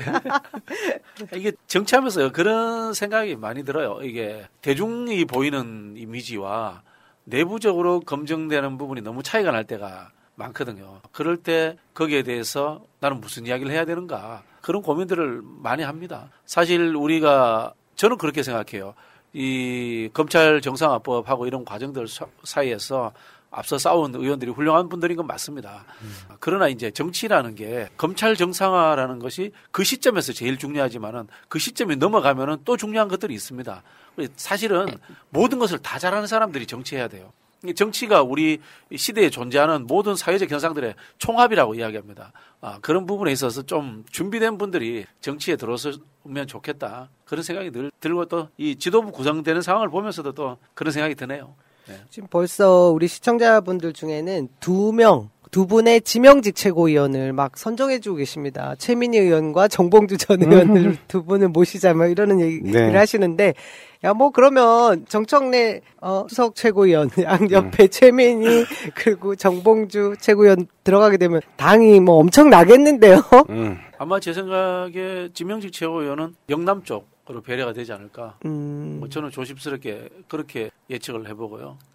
누구 뭐 염두에 두는 염두에 두는 사람은 없습니다. 그럴 가능성이 뭐 양문석 뭐 이런 분이세요? 뭐 그럴 수도 있고요. 네, 그럴 수도 있고요. 굳이 영남 쪽 최고위원이 들어가면 뭐가 달라지나요? 지금 우리 당에서 지금 의석수도 모자라고 그다음에 인구 대비해가지고 실제로 우리가 좀 대변하지 못하는 측면들도 존재하고 있습니다. 예를 들자면 PK 같은 경우에 인구가 800만입니다. 800만인데 우리가 지난 대선 때 총선 때 보통 40% 정도 득표를 합니다. 그 지역 전체에서. 그럼 40% 득표를 했다면 그 표가 몇만 표가 되겠습니까? 네. 몇백만 표, 한 250만 표, 300만 표가 됩니다. 서울에서 250만 표, 300만 표면은 국회의원이 제가 알기로 한 4, 50명 있어야 됩니다. 근데 이게 흔히 하는 승자 독식의 소선거제이기 때문에 대변하는 정신이 없는 거죠.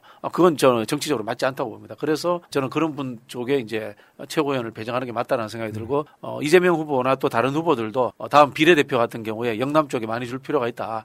그런 이야기를 하시더라고요. 그렇게 하는 게 맞다고 봅니다. 그리고 또 그렇게 하는 과정에는 우리가 생각하는 스타라고 생각하는 사람보다는 오랫동안 지역에서 헌신하면서 고생한 분들, 네. 그런 분들이 대가를 받는 게 맞죠. 우리가 박지원 비대위원장을 뽑아놓고 그 이후에 많은 비판을 했습니다만은 똑같이 그대로 생각하는 경향이 아직도 우리 내부에 남아 있습니다. 이벤트적, 홍보적, 그 다음에 단순한 스타 정치인을 그렇게 보는 경향들은 우리 스스로 좀 떨쳐내야 된다. 저는 그런 말씀 드리고 싶네요. 내부적으로 정치인을 정당의 기능 중에 가장 중요한 기능 중에 하나가 정치인 양성 기능인데. 양성을 해야죠.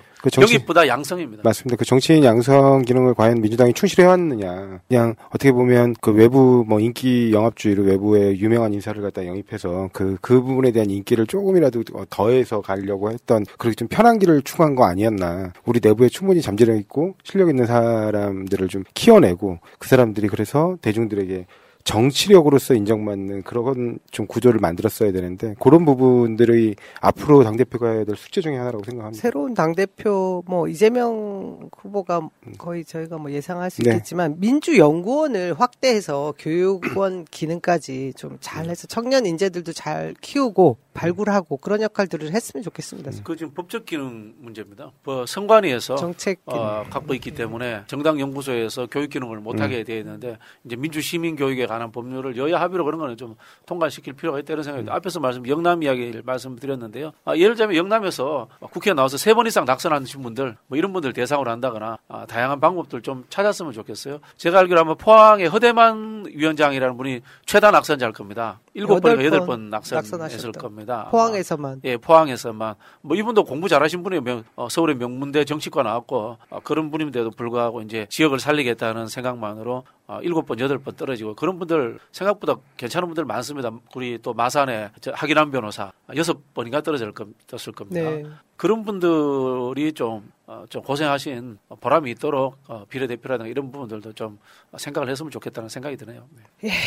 아무튼 오늘 얘기 아까 초반에 좀 지루하다 이런 시청자분도 계셨어요. 저는 국민의힘이 지금 자중질환 어떤 시선 끌기인지는 모르겠지만 하고 있는 행태가 정부나 당이나 하여튼 엉망진창인 게 국민들에겐 고통이 되긴 하는데 그래도 참 이럴 줄 모르고 저희가 정권을 뺏겼던 게 좀 한 번 더 반성도 되고 하지만 그래도 다음에 또 희망도 있겠다. 진짜 국민들이 이 초반에 벌써 다 알고 계신다 이 생각하니까 민낯을 너무 잘 보여주고 있는 상황이 아예 불행하게만 생각되지 않는 면도 분명히 있습니다. 저희 이야기 여기 마무리하겠고요. 또 다음 주에 뵙도록 하겠습니다. 그럼 저희 100년까지만 한번 해볼까요? 다시 정권 다시 찾아올 때를 기약하며 정치 1번가 늘 기호1번만 할 정당이 있습니다. 2016년부터 시작된 기호 1번은 2030년, 2040년, 2050년, 2060년, 2070년, 2080년, 2090년, 2100년 에도 계속될 것입니다. 여러분 109회 방송 여기서 마치겠습니다. 고맙습니다. 네, 감사합니다. 이게 나라냐 이게 나라냐 우리는 끝까지 간다 촛불이 이긴다.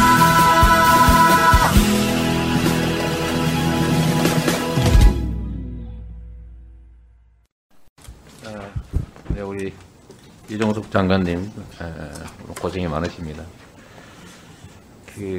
제가 이런 건 너무 당연한 얘기이긴 한데 한번 말씀드려보려고 해요. 싸워서 이기는 경우도 있겠고, 그죠? 또 싸우지 않고 이기는 경우도 있겠고, 손자병법이라는데 많이 나오는 얘기인데, 그보다 더 나은 상태는 싸울 필요가 없는 상태를 만드는 것이다. 이런 말 많이 하지 않습니까? 예, 그렇습니다. 거기 동의하시겠죠, 당연히. 그래서 싸우지 않고 이기는 것이 제일 좋은데 네. 그 방법이 어떤 방법인지 하는 것은 분명하게 차이가 있습니다. 어떤 방법으로 싸우지 않도록 할 것인가 이것은 힘에 의해서 억제를 통해서 하는 방법이 있을 것이고 그렇지 않고 상대 쪽에서 양해를 구하고 상대의 호의를 기대하면서 하는 방법 두 가지가 있다고 봅니다. 그러니까 뭐 그건 당연하죠. 강력한 국방력이 기초가 돼야 되는 것은 또 말할 필요가 없는 거죠. 예. 당연하고 그리고 강력한 국방력을 기반으로 해서 싸우지 않고 이기는 것이 가장 좋지만 그보다 더 나은 것은 싸우지 않아도 되는 상태를 만드는 것이죠. 소위 평화 상태를 유지하는 것이 가장 강력한 안보다. 동의하십니까? 예, 평화 상태를 유지하는 것이 제일 좋은데 힘이 없으면 그게 유지가 안 된다고 봅니다. 제가 말씀드리잖아요. 예. 강력한 국방력을 바탕으로. 예, 그렇습니다. 당연히 해야 될 일이죠. 그래서 제가 그 말씀을 드리는 것인데 아까 안규보 의원님께서 지적했던 부분들을 불필요한 우리가 강력한 국방력을 기초로 해서 이제 내실 있게 안보 국방을 해 나가되 불필요하게 또는 꼭 안 해도 될 그런 자극적 언행이나 이런 것들을 통해서 괜히 위기를 더 조장할 필요는 없다. 적대감을 강화할 필요는 없다. 이렇게 생각하는데 그 점은 어떻게 생각하세요, 장관님? 그 의원님 말씀하시는 그 부분에서 공감하는 부분도 충분히 있습니다. 있지만은 때에 따라서 억제라는 게 있습니다. 억제를 위해서는 우리의 의지, 결기를 보여줄 필요도 있다고 봅니다. 그럴 경우에 한해서 그러니까 상대적이라고 보시면 될 것 같습니다. 그런 차원에서 저희들이 하고 있는 것이다 이렇게 말씀드리고 싶습니다. 뭐 당연한 말씀이십니다. 제가 말씀드린 게 바로 그거죠. 불필요하게 하지 말고 필요한 건 해야죠. 네? 앞으로 용어 선택이나 아니면 태도 이런 데서 가능하면 이 한반도가 평화 체제를 유지하는 데 도움이 되도록 소위 안보 딜레마 이런 데 빠지지 않도록 우리가 좀 더 노력할 필요는 있겠다는 생각이 듭니다. 잘 알겠습니다. 지금 그러니까 핵 실험과 관련돼서 뭐 저번에 장관님께서 북한은 핵 실험 준비가 거의 다 돼 있다라고 이렇게 말씀하신 적이 있는 것 같아요. 네, 그렇습니다. 그 핵 실험과 관련해서 지금 북한의 핵탄두 소형화가 아마 전략적 전술적 목표라고 발표된 일도 있는데 그건 어느 정도 진척됐다고 보십니까? 저희들이 정확하게 판단하기 어렵지만 상당한 수준이다 이렇게 저희들은 추정을 하고 있습니다. 실전 배치할 만한 상태다 이렇게 보시는 건가요? 수준이 뭐 실전 배치를 위해서 노력하고 있다 이렇게 볼 수 있을 것 같습니다. 별로 아는 게 없는 것 같아요. 그래서 뭐 정확하게 판단하기는 쉽지는 않습니다. 쉽지는 않겠죠. 예. 대기권 재진입 기술에 대해서는 어느 정도로 보십니까? 이게 일부 보도에 의하면 대기권 재진입 기술이 ICBM의 핵심 기술인데 이거 이미 성공한 것 같다 이 판단을 하고 있는데 국방부에서는 어떻게 보고 계세요? 재진입 기술에 대한 확실한 그 판단도 마찬가지 쉽지는 않습니다. 그러나 상당한 기술을 가지고 있을 것이다 이렇게 보고 있습니다. 왜냐하면 북한이 ICBM을 계속 개발한다는 것은 그 재진입 기술 없이 개발한다는 것은 의미가 없기 때문에 그 얘기는 반대로 말씀드린다면 상당한 기술을 갖고 있다 이렇게 판단한 것이 맞을 것 같습니다. 뭐 상당한 게 어느 정도인지를 잘 모르겠는데 예를 들면 재진입 기술을 확보했냐 안 했냐 정도는 판단을 할 수 있어야 될 것 같은데 저희 그들의 기술력을 정확히 평가하기는 어렵고 다만 앞에서 말씀드렸듯이 ICBM을 지속적으로 시험 발사하고 있다는 의미는 그것을 곧 전력화하겠다는 의미이기 때문에 그 얘기는 그 전력화하기 위해서 꼭 필요한 재진입 기술이 필요하기 때문에 그렇게 해서 저희들이 추정한다 이런 말씀을 드리는 겁니다. 약간 아쉽습니다. 이게 이제 우리 국민들께서 알고 싶으신 것은 상당한 기술이 있을 것이다 이런 게 아니고 재진입은 매우 중요한 요소인데 확보했을 것이다, 확보하지 못했을 것이다, 뭐 이런 뭐 정도의 좀 판단을 해야 우리도 대응을 하지 않습니까? 예, 그렇습니다. 좀 더 노력해 주시길 바라고요. 저는 더 노력하겠습니다. 그 부분에서. 자, 7차 핵 실험이 이루어졌을 때 어떻게 하겠다 이런 말씀을 하신 것 같아요. 7월 26일 날 여러 가지 옵션을 가지고 한미 간 협의하겠다 이렇게 말씀하셨는데 그 옵션에 전술핵 재배치도 포함되어 있습니까? 아닙니다. 그건 아직 검토 대상은 아니군요. 그렇습니다. 아직까지는 아닙니다. 알겠습니다. 자, 오후에 추가적인 질의 좀 하기로 하고 우리 방산 산업 관련해서요 한번 뭐 제안이랄까 이 말씀 한번 드리고 싶습니다. 우리는 이제 지정학적인 요소 때문에 이제 국방비 지출, 무기 체계 뭐 개발 또는 뭐 수입 등등 비용이 엄청나게 많이 들지 않습니까? 뭐 불가피해 피할 수 없는 상황이다. 근데 이게 이제 위기 요인인데 이 위기 요인들을 기회 요인으로 바꾸는 것이 바로 저는 방산 산업이라고 생각해요. 그리고 무기 체계를 대개는 이제 수입에 의존했는데 이제는 국산화하고 이제는 그걸 넘어서서 해외 수출을 상당히 많이 한 상태가 됐는데 저는 매우 바람직한 상황이라고 봅니다. 수입보다는 국산화. 그게 이제 결국 자주국방의 핵심이 될 수 있을 테고 또 경제적으로 어차피 국방비 지출을 한다면 해외 수출을 적극적으로 지원해야 될 텐데 향후에 제가 제일 우려되는 바는 다시 정책 방향이 바뀌어서 자체 개발 수출 이런 것보다는 수입으로 방향을 좀 턴할 가능성이 있지 않냐 이런 우려들이 있습니다. 그게 어쩌면 약간의 이제 부정적 요소들이 있지 않습니까?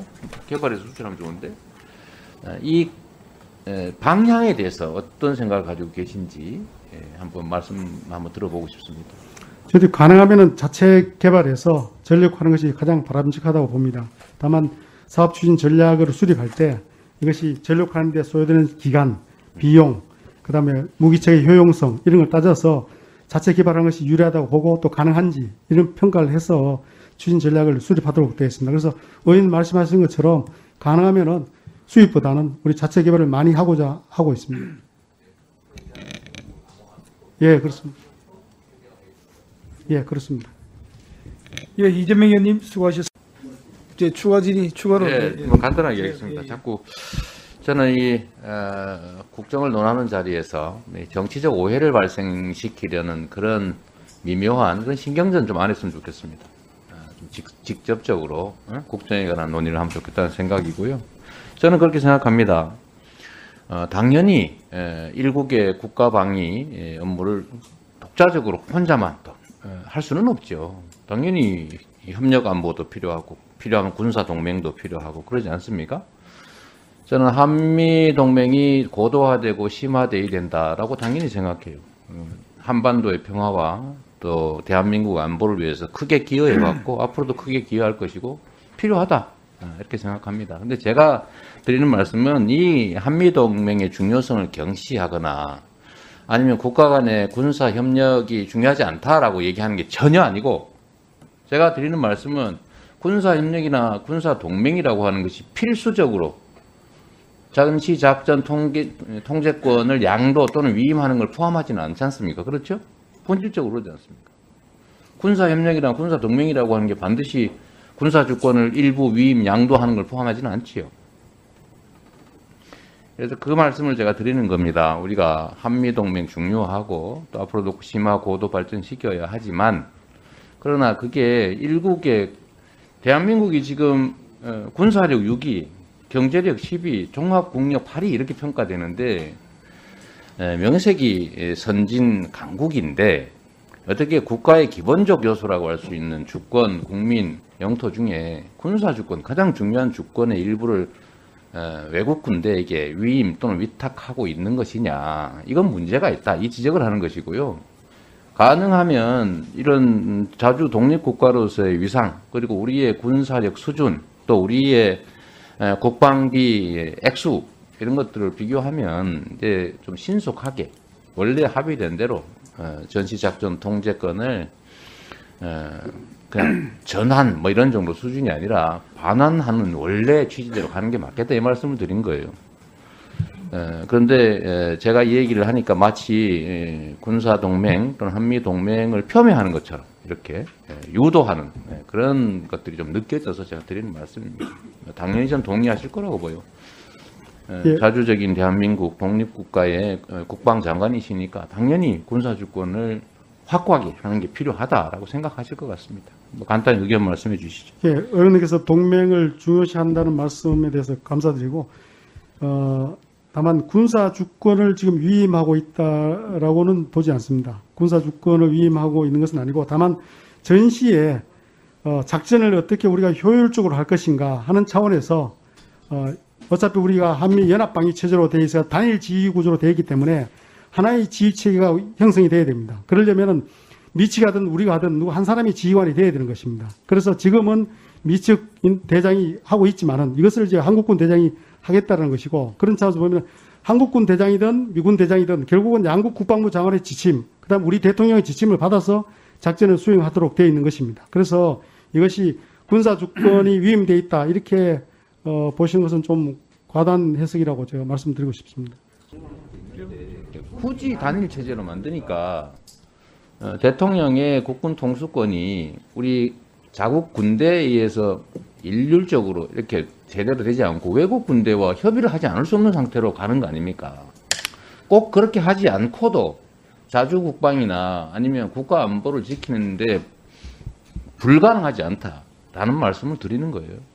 예, 원래 의원님께서 말씀하신 것처럼 원래는 병렬형으로 전환을 하려고 추진을 했었습니다. 그러다가 핵 위협이 점점 더 고도화됨에 따라서 병렬형보다는 단일 지휘 체계가 훨씬 더 유리하다. 사실 그게 군사적으로는 맞습니다. 지휘관이 둘이고 전투사령부가 두 개인 것보다는 하나의 전투사령부가 되어서 단일 지휘관이 작전을 통제하는 것이 훨씬 더 효율적입니다. 그런 차원에서 다시 핵 위협을 고려해서 단일 지휘 체계로 변환을 시킨 겁니다. 그래서 연합사 체제를 유지하면서 이제 미군이 대장이 연합사령관이 된 것을 한국군 대장으로 바꾸고자 하는 것입니다. 그래서 그런 차이가 좀 있다는 점을 제가 말씀을 드리고 싶습니다.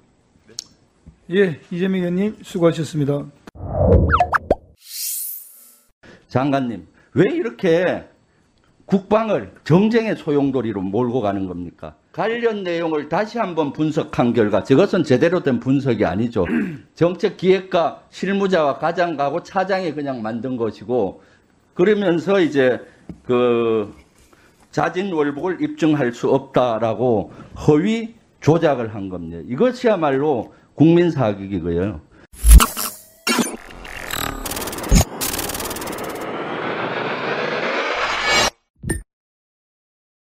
오늘 후반기 국방이 첫 국방이었는데 먼저 우리 이현성 우리 위원장님 아주 잘 진행해 주셔서 고맙습니다. 보니까 우리 후반기 국방이 아주 잘 될 것 같습니다.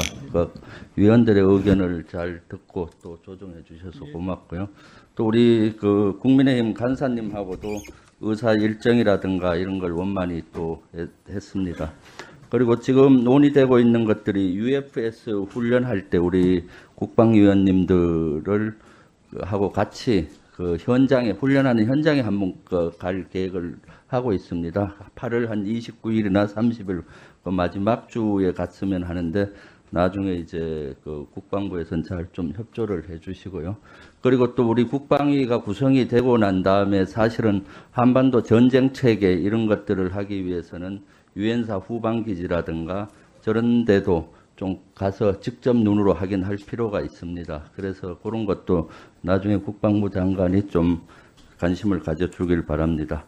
예, 질의하겠습니다. 먼저 정보본부장님 나와주세요. 이것은 시간이 감해 주세요. 지금 예. 네, 정보본부장. 네. 서해 공무원 사망 사건에 대해서 질문하겠습니다. 그 당시 2년 전에 정보 판단을 했었잖아요. 정보 판단서가 하나였던 걸로 지난번에 TF 갔을 때 얘기했었죠. 9월 24일 날 만든 정보 판단서. 예. 한 건 있잖아요. 예, 그렇습니다. 그것이 가장 권위 있는 보고서죠. 그렇습니다. 예, 한 건. 그리고 거기에는 뭐로 기록이 돼 있었죠? 월북 추정으로 제가 기록이 되어 있는 걸로 알고 있는데. 네, 위원님 먼저 네. 그 보고서의 성격을 좀 제가 말씀을 드리면 그 보고서의 제목은 이제 그 당시의 서해 공무원 사망과 관련된 북한군 활동 분석이라는 제목입니다. 예. 그래서 그 보고서의 주 목적은 그 사망하신 공무원의 어떤 월북 여부보다는 당시의 북한군의 어떤 전반적인 활동에 대한 분석이 그 주 내용이었다는 먼저 말씀을 드리고 당시에는 이제 저희 군에서 좀 짧게 얘기해 주세요. 네. 시간이 좀 제한되니까. 거기에 주가 이제 월북 추정으로 돼 있었잖아요. 네, 그런 내용 포함되어 있습니다. 예. 그 이후에 정보 판단을 다시 한 적이 있습니까? 그 이후에 없잖아요. 추가 분석 내용은 예. 없습니다. 올해 6월 16일 날 국방부가 입장 발표할 때도 정보 판단은 추가로 한 적은 없잖아요. 네, 추가 분석 보고서는 없습니다. 그럼 그 당시 판단한 월북 추정이 지난번에 TF가 갔을 때 합참 의장도 그랬고 정보본부도 그렇고 유효하다. 지금도 유효하다라고 얘기했는데 맞습니까? 예, 다시 언론 쪽에 말씀을 드리지만 하여튼 그 사망하신 분의 원복에 대한 최종 판단은 지금 질문에만 답변해 주세요. 그 당시 원인철 합참의장도 2년 전 판단 월북 추정이 맞다. 지금도 유효하다고 했고 정보본부장과 그 관련 분들도 다 유효하다고 얘기했잖아요. 예, 그때 당시에 수집한 첩보와 그것을 바탕으로 한 분석은 그렇습니다. 예, 그렇죠. 그리고 6월 16일 날 발표하기 전에 합참정보본부는 관여를 하지 않았잖아요. 하루 전날 알았다고 얘기했죠. 합참의장도 그렇고 정보본부장도 그렇고. 예, 그렇습니다. 네, 그러니까 하루 전날 알은 거죠. 그 전에는 합참이 패싱이 된 겁니다. 한번 좁혀보시죠. 그래서 2년 전에는 백 해보세요. 2년 전에는 북한 만행을 강하게 유탕하고 월북 추정됐는데 아무 팩트 없이 이렇게 국방부가 바꾼 겁니다. 이때 정보본부는 전혀 배제가 된 거죠. 다음 정보본부장은 정부 판단서가 딱 한 건이고 보고서는 월북 추정이면서 그 이후에 재판단이 없다라고 증언을 했는데 대정부 질문 때 국방부 장관은 사망 관련 여러 가지 판단서를 봤다. 다시 한번 분석한 결과 월북이 입증된다라고 장관은 제대로 업무를 허위로 얘기한 건지는 모르겠어요. 다음. 그래서 본위원이 그 TF에서 확인한 거는 NSC 실무조정회의가 5월 24일 날 열렸고 NSC 상임위원회가 5월 26일 날 열렸는데 장관님 이때 참석하셨죠? 예, 했습니다. 그때 뭔 토의를 한 것이죠? 해경에서 안보실과 해경이 항소 취하를 할 것이고 서해 공무원 서해 공무원에 관한 항소 취하 여부였죠? 공무원과 관련된 정보 공개 관련된 항소 취하입니다. 그러니까요. 서해 공무원 정보 공개에 대한 항소 취하와 관련 종결을 어떻게 할지에 대한 토의를 한 걸로 확인이 됐고 갔다 와서 국방부 장관은 국장한테 지시를 했죠. 해양경찰청이 종결할 때 우리도 같이 해야 되지 않느냐라고. 그래서 해경에서 항소를 취하고 수사 결과를 발표한다. 그래서 2분만 줘주세요. 요거 마무리니까. 의원님 핵심은 그래서 월북이냐 그때 아니냐 지시를 판단은 했었고 잠깐요. 지시를 했었고 따라서 5월 30일 날 정책기획차장 주관으로 검토회의를 했어요. 그리고 6월 2일부터 16일 사이에 최종 수사 결과 입장문을 수정 작업 만들었잖아요. 6월 2일부터 16일 사이에. 실제 이거는 그 실무자들이 다 증언을 한 것이에요. 만들면서 국가안보실하가 해양경찰청가가 조율을 한 겁니다. 이거 진짜 미스터리예요. 왜냐하면 해양경찰청은 6월 2일, 3일 수사심의위원회를 열고 난 이후에 수사 종결을 결정을 했는데 그 이전에 이미 6월 16일 날 입장문을 만들기 시작한 거예요. 이것이야말로 제가 그 당시 TF의 결론은 국방부 장관이 직권을 남용한 것이다. 허위 조작 지시를 한 것이다. 이것을 재판도 하지 않았는데 재판단을 했다라고 하는 거죠. 그 북한에 관계된 판단은 정보본부장은 합참 정보본부장이면서 국방정보본부장 두 개 직책을 하잖아요. 북한에 대한 거는 정보본부장이 판단이 제일 권위 있는 거 아니에요. 그런데 정책실, 국방부 정책실 정책기획과가 주도가 돼서 만든 겁니다. 이것은 제 판단이 아니죠. 그러니까 백해보세요. 장관님, 왜 이렇게 국방을 정쟁의 소용돌이로 몰고 가는 겁니까? 여기서 딱 1분만 줘보세요. 예, 1분이 네 번째 들어가고 있습니다. 예. 우리 위원장님 훌륭하다고 말씀드렸잖아요. 예, 국방 그 정보 판단과 수사는 메커니즘이 다른 거예요. 해양경찰의 수사와 국방 정보 판단은 다른 겁니다. 그런데 이거를 같은 자리에 뒤섞어 놓은 거예요. 6월 16일 날 해양경찰에서 수사 결과를 발표하는데 왜 국방부가 안보의 메커니즘을 엉켜놓은 거예요. 이것이 완전 엉켜버린 겁니다. 국방부는 나름대로 그 당시 잘 조치를 했어요. 하고도 지금 이렇게 정쟁의 소용돌이에서 밀어연 거죠. 그러다 보니까 국방정보본부장 이라든가 관련자들이 지금 감사원 감사받아야죠. 검찰 감사받아야죠. 조사받아 얼마나 어렵습니까? 왜 장관님을 이렇게 정무 감각이 부족한 거죠? 안보와 수사는 다른 메커니즘입니다. 제발 안보를 정쟁의 쌍으로 몰지 마세요. 제가 답변 좀 드리겠습니다. 예. 의원님께서 누구보다도 정보 판단서가 뭔지 잘 아시면서 이런 말씀하시는 것에 대해서 상당히 유감으로 저는 생각합니다. 직권남용, 허위 조작, 뭐 이렇게 안보실 조작, 국민 사기극 이런 표현에 대해서는 저는 동의를 할 수가 없습니다. 할 수 없고 제가 답변을 좀 드리겠습니다. 설명 좀 드리겠습니다.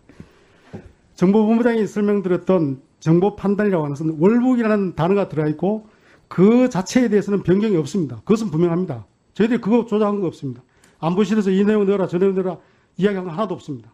다만 해경에서 수사 결과를 발표하고 월북이냐 아니냐는 판단은 국방부가 조사할 자격이 있는 것도 아니고 능력도 없습니다. 정보본부가 능력도 없고 자격도 없습니다. 그것은 해경이 하는 겁니다. 해경은 여러 가지 요소들을 고려해서 판단하는데 그 중에 하나가 민감촉보에 있는 그 단어입니다.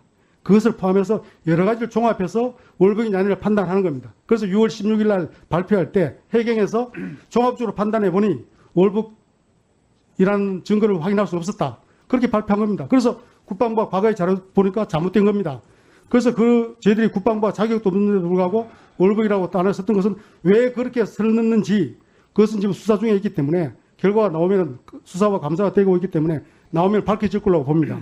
그렇게 제가 답변 드리고 그다음에 자꾸 이게 정보 판단하고 정보 판단사라는 그 용어를 사용하시면서 마치 그것이 변화가 없다 해서 사실은 바뀐 게 없는데 국방부가 번복했다라고 말씀하시는데 그건 아닙니다. 듣고 기회드릴게요.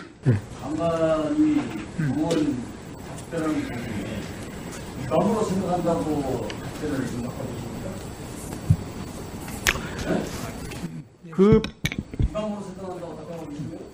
근데 그 표현이 너무 과하기 때문에 제가 그렇게 답변 드린 겁니다. 예. 수사시키고 내가 지금 여기 이 자리에 앉아 있으면서 장관하고 간사 분장하고 여러 가지 피해 잡겠어 이렇게 참고 있는 거예요. 말하는 불구하고 저는 참고 있는 겁니다. 많이 알고 있고 참고 있는 겁니다. 수저도 터뜨리고 여러분들은 존중하기 때문입니다. 우리 군을 존중하기 때문입니다. 의원님 지적 제가 겸허히 받아들이겠습니다. 예, 우리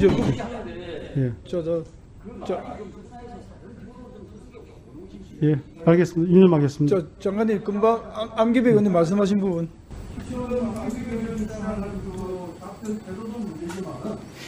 이 초점은 월북이 아니라는 거예요. 뭐예요? 장관님 판단하는 게 뭐예요? 월북이 아니니까 설명하라는 거예요. 월북이 아니에요. 월북 근거를 확인할 수 없다는 겁니다. 그것은 국방부가 판단하는 것이 아니고 해경이 판단한 겁니다. 그래서 그것이 잘못됐다는 것이고 왜 그렇게 했었는지 그것은 지금 수사와 감사가 진행되고 있기 때문에 그때 밝혀질 거라고 봅니다. 그래서 장관 입장은 지금 월북인지 아닌지 정확히 모른다. 이게 답변이 아닙니다. 해경에서 수사 결과가 월북이라는 증거를 확인할 수 없었다라고 나온 겁니다. 그래서 그 입장을 저희들은 존중하는 겁니다. 저희들이 국방부가 판단한 게 아닙니다. 초기 답변하고 초기 해경에서는 월북이라고 얘기를 했고 예. 지금 와서는 아니라고 그러면 무슨 답변을 맞는 거예요? 그래서 해경에서 최종 수사 결과를 종결 발표한 것이 맞다고 봅니다. 저희들은 그걸 존중합니다.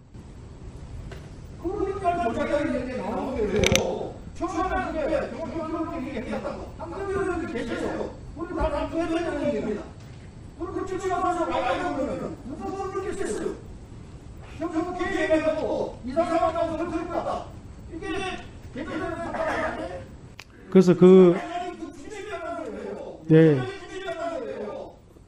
의원님 제가 조작의 중심에 있는 것이 아니고 그래서 그때 판단이 잘못됐는지 이번 판단이 잘못됐는지 그것은 수사와 감사 결과를 통해서 나올 걸로 보여집니다.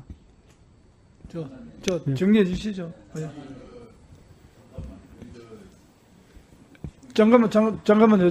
지금 마이크가 들어가 있지 않아가지고 지금 대화가 안 되고 있는데 그러면은 우리 한계 의원님 2분 드리고 우리 김병현 2분 드리겠습니다. 예, 이것도 정리하시죠. 예. 저도 여기서 비공개 회의를 국방위원회 하고 나가서 기자들 질문에 대답을 했어요.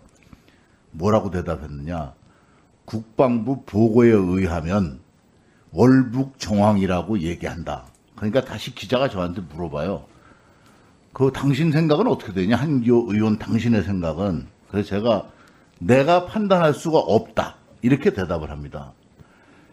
그러나 이게 이제 사실 자꾸 이제 의혹이 나오기 때문에 지금 수사를 하니까 그걸 좀 지켜보시고 우리 의원님들 간에 이렇게 언쟁을 높인다고 답은 나오지 않습니다. 그리고 장관님께서도 대답하실 때 많은 말씀을 하시는 것보다는 간략하게 대답해 주시고 또 의원님들에게 또 기분이 상하지 않도록 대답해 주시면 무난하게 잘 우리 위원회가 진행되지 않을까 싶습니다. 30 의원님 그죠? 네, 감사합니다.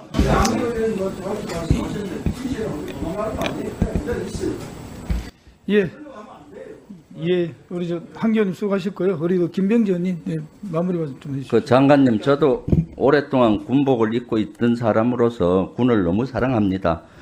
이번에 한번 보세요. 흉악범 동해에서 추방한 거는 국방부가 아무 입장을 내지 않았어요. 통일부가 냈지. 그러니까 동해안에서 흉악범에 대한 이거는 국방부가 정쟁의 소용도로 안 들어온 거예요. 입장을 안 냈기 때문에. 그 당시에 SI도 있었고 하는데 거기 정상이에요. 예, 그런데 예. 서해 공무원 사건에서 해경에서 수사 결과를 발표하는데 똑하니 거기 정책기획과정에 가서 같이 거기에 발표를 하는 거예요. 우린 2년 전 발표가 아니다. 이렇게. 이거를 수사와 안보의 메커니즘은 다르잖아요. 안보는 솔직히 국가 국민을 위해서 나는 죽을 수 있다라고 늘 생각하고 장관님도 그렇고 저도 생활해 왔잖아요. 대를 위해서 국가를 위해서 헌신하고 메커니즘이 다른 겁니다. 그리고 북한에 대한 정보 판단은 100% 같을 수가 없어요. 수사는 뭡니까? 무죄 추정, 증거주의잖아요. 북한의 문제에 있어서 정보 판단, 증거주의 될 수 있어요? 무죄 추정할 수 있습니까? 안보의 메커니즘과 다른 거를 뒤섞어 놓으니까 막 뒤엉켜서 국방부가 정쟁의 소용돌이에 들어버린 거예요. 그러니까 장관님은 어떨지 모르겠지만 여기 있는 정보본부장도 수사 대상이고 그 당시 부장이었기 때문에 얼마나 마음고생하고 있습니까? 또 장관님이 이런 입장 얘기했는데 지금 솔직히 사실대로 얘기해도 불안하잖아요. 솔직한 얘기로. 왜 이렇게 군인들을 보호하지 못하고 정쟁에 다루면 몰아넣는 겁니까? 앞으로 장관님은 그런 정무 감각을 가지고 안보실에서 그런 얘기를 하더라도 이거는 끊을 건 끊어야 되는 거죠. 그랬으면은 그때 수사를 종결 보고를 같이 발표를 안 했으면 이런 문제가 안 생기는데 그것을 지금 제가 뭐라 하는 겁니다. 유념해 주십시오. 네, 의원님 말씀 정확히 하신 겁니다. 만약에 국방부가 그 당시에 월북이라고 이야기를 안 했었으면 이번에 국방부는 전혀 관여할 일이 없었습니다. 그러나 그때 그렇게 했기 때문에 그것을 바로잡을 필요가 있고 유족과 국민들에게 사실을 정확히 알릴 필요가 있었기 때문에 저희들도 그렇게 6월 16일 날 설명을 한 겁니다. 그렇게 이해하시면 될 것 같습니다. 네. 네. 네.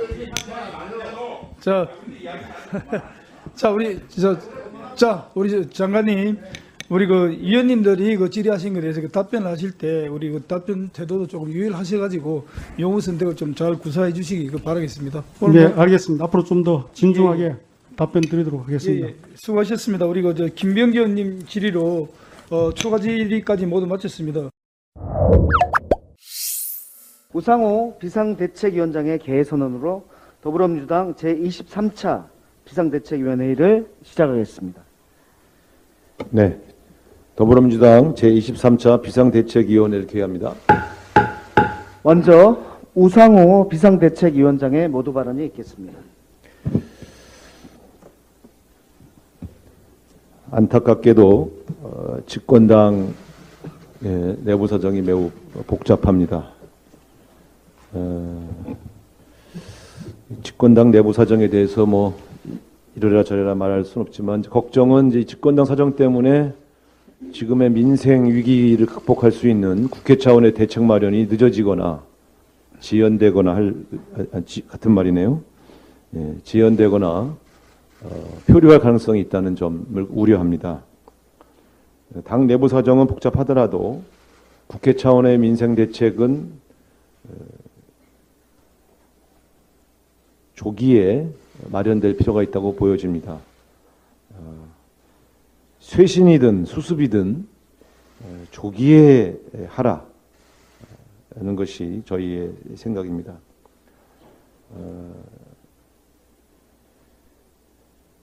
한 가지 걱정스러운 것은 이렇게 집권당 내부 사정이 복잡하고 민생 경제 위기가 계속해서 하고 밀려오고 있는데 대통령과 안철수 의원이 한가하게 휴가를 즐기고 있어서 좀 더 답답합니다. 물론 휴가에서 그치는 것이 아니라 새로운 국정 구상을 설계하는 그러한 계기일 수도 있겠습니다만 국민들 입장에서는 좀 불안해지고 있다 하는 점을 다시 한번 지적하려고 합니다.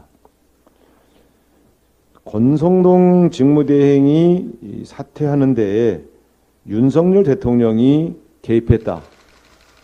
그 의사를 전달했기 때문에 물러났다. 이렇게 보도가 되고 있습니다. 사실이라면 이거 심각한 사안입니다. 정치에서 손을 떼고 민생에 집중하셔야 하는 것이 대통령의 책무이건을 집권당 내부 사정에 직접적으로 개입해서 감나라 배나라 하고 있다면 참으로 어려운 상황이 계속될 가능성이 높다 이렇게 판단합니다. 왜냐하면 이제 이렇게 되면 집권당의 모든 상황은 결국 대통령 책임이 되기 때문입니다. 나라 살림을 챙기는데도 정신이 없으신 분이 집권당 내부 문제까지 다 도맡아서 들여다보고 결정한다는 것이 합당하지 않다. 저는 이렇게 말씀드립니다. 그러면 후임 비대위원장도 대통령이 임명하시는 것이냐, 집권당 비대위원장은 대통령 임명직이냐, 이런 질문이 나올 수 있기 때문에 그렇습니다. 다시 말씀드립니다. 대통령은 정치에서 손을 떼고 민생에 전념하십시오. 국정 운영 기조를 바꾸지 않는 한 대통령 지지율은 상승하지 않습니다. 권력 장악, 정치 보복, 의도를 중단하고 민생에 전념하셔야 됩니다. 최근에 감사원이 계속해서 문재인 정부 때 임명된 임기제 공무원들을 사퇴시키기 위해서 표적 감사를 계속해 왔습니다. 이 문제에 대해서 몇 번 우려를 전달했는데 이 법사위에서 최재해 감사원장이 감사원의 역할을 두고 대통령의 국정 운영을 지원하는 기관이다 이렇게 밝혀서 그 배경과 과정이 소명되었습니다. 결국 최근에 감사원이 잇따른 표적 감사는 대통령이 국정 운영을 지원하기 위해서 진행된 감사였다는 것을 인정한 꼴입니다. 감사원은 헌법에 명시되어 있는 독립기관입니다. 이런 기관이 대통령이 하라는 것을 잘 수행하기 위해서 존재하는 기관이라는 인식을 가지고 표적 감사를 했다면 이것은 감사원장으로서 그 철학이 상당히 문제가 되는 그러한 생각이라고 할 수밖에 없습니다. 최재해 감사원장은 이 발언에 대해서 분명히 다시 해명해야 됩니다. 만약 이런 철학을 가지고 있다면 사퇴해야 합니다.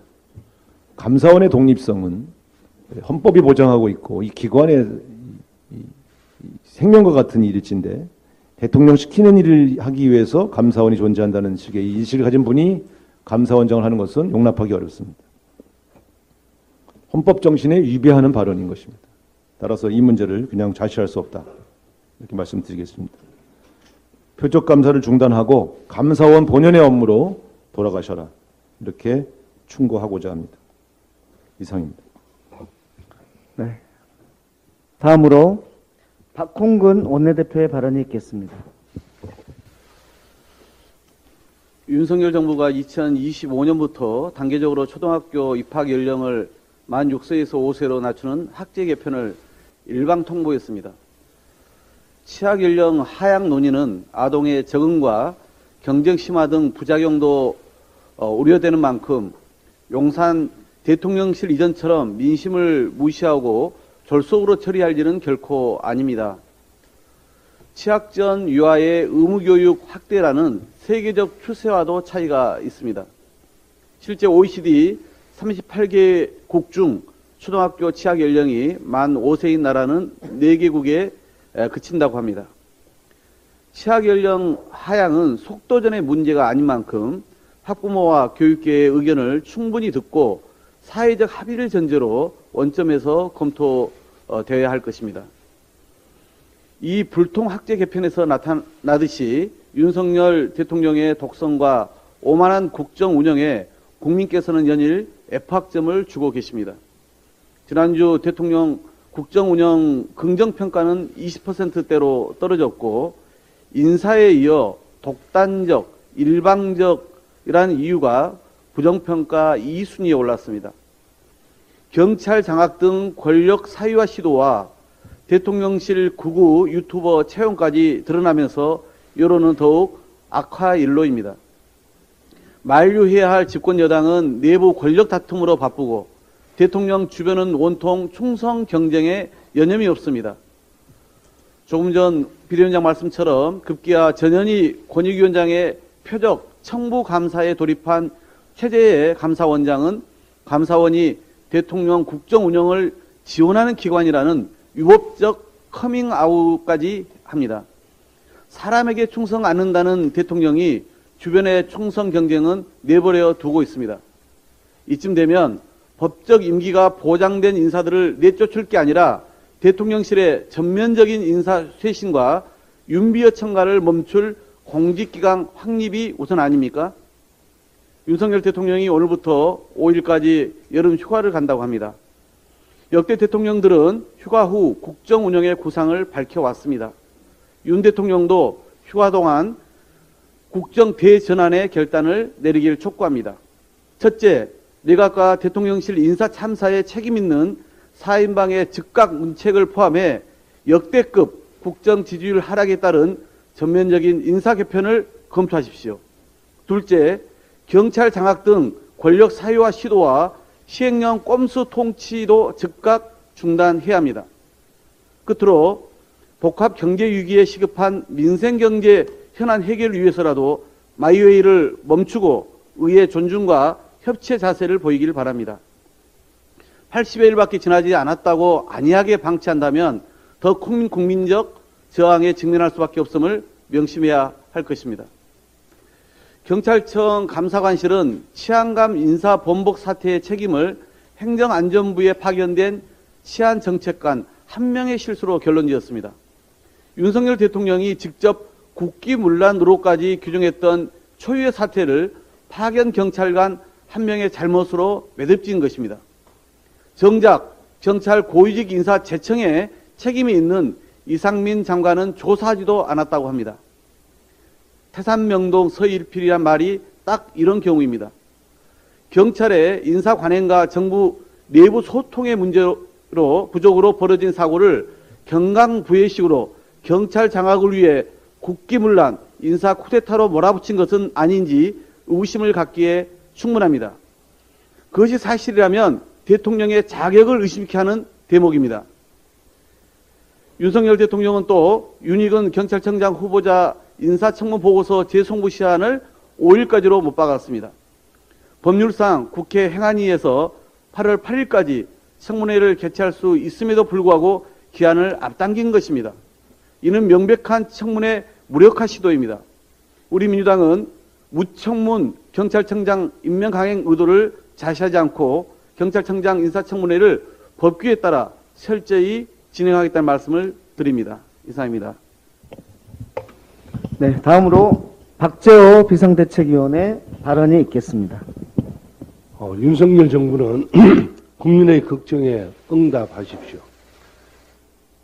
대통령실 홈페이지에 큼지막하게 박혀있는 오직 국민만 믿고 오직 국민의 뜻을 따르겠다는 공허한 문구만 되뇌이고 있습니다. 윤석열 정부가 국민의 걱정에 응답하기 위해서는 인적 쇄신을 해야 합니다. 레드팀을 만들어 순서를 들어야 합니다. 법만 아는 사람들이 아닌 각 분야의 진짜 전문가들의 목소리를 들어야 합니다. 시행령 통치와 같은 초법적인 국정 운영으로 권력기관 사유화에 앞장서는 사람을 과감하게 쳐내야 합니다. 국민들은 잘 알고 있습니다. 똑똑히 보고 있습니다. 윤석열 정부의 잘못된 국정 운영을 하나하나 빠짐없이 국민들은 축적해서 보고 있습니다.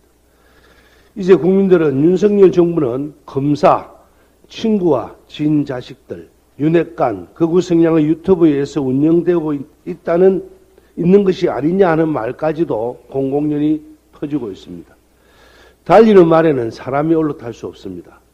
지난 실패를 반복하지 않기 위해서 멈추는 용기도 필요합니다. 국민들을 위해서. 어려운 난국을 극복하는데 우리 야당은 협치를 통해서 많은 협조를 하겠습니다. 좀 정신 차리고 국민들을 위한 정부가 되어 주십시오. 대통령실 국민제안 홈페이지 운영 자체가 정말 과간입니다. 당연히 누구나 볼 수 있어야 하는 대통령실 국민제안 홈페이지가 비공개 원칙으로 어떤 국민제안인지도 볼 수가 없을 뿐더러 댓글도 달 수가 없습니다. 또 대통령실은 국민제안 톱10 이벤트로 온라인 국민톱으로 뽑힌 상위 3개의 안건을 국정에 반영하겠다고 합니다. 지난 6월 개설한 국민제안 홈페이지에 접수된 약 1만 2천 개의 민원, 제안, 청원 중 국민제안 심사위원들이 자체적으로 10개만 선정했다고 합니다. 제안 내용도 대부분 한두 줄에 불과하고 좋아요만 누르게 되어 있습니다. 반대 의견을 개진할 수조차도 없습니다. 외국인 가사 도우 및 취업비자 허용, 최저임금 차등 지급, 대형마트 의무휴업 폐지 등과 같은 민감하고 사회적 공론이 반드시 필요한 내용조차 들어가 있는 것입니다. 대통령실 행사 초청, 온누리 상품권, 대통령 시계를 주는 이벤트로 중요한 사회적 의제의 추진 명분을 만들 수는 없습니다. 이런 닫힌 방식으로 국민과 소통할 수는 없습니다. 대통령실은 이벤트 정치를 즉각 중단하고 국민의 선소리에 귀를 기울여야 합니다. 그래야 윤석열 정부는 성공할 수 있습니다. 우리 야당 적극 협조하겠습니다. 이상입니다. 네, 마지막으로 김현정 비상대책위원회 발언이 있겠습니다. 예, 비상대책위원 평택을 지역위원장 김현정입니다. 내일은 법률에 근거 없이 행안부에 경찰국이 설치될 예정입니다. 우리 헌법과 법률은 경찰이 군사 정권의 시녀로 전락했던 역사를 반복하지 않기 위해 경찰을 정치 권력으로부터 독립시켰습니다.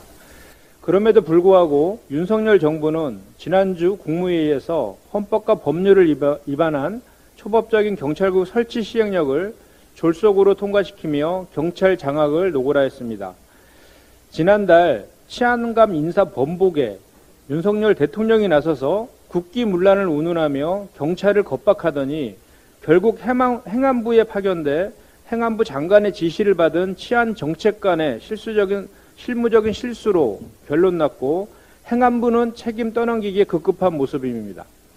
행안부 장관은 경찰국 설치와 관련한 총정회의를 쿠데타로 몰아붙이며 경찰 조직을 만신창이로 만들었습니다.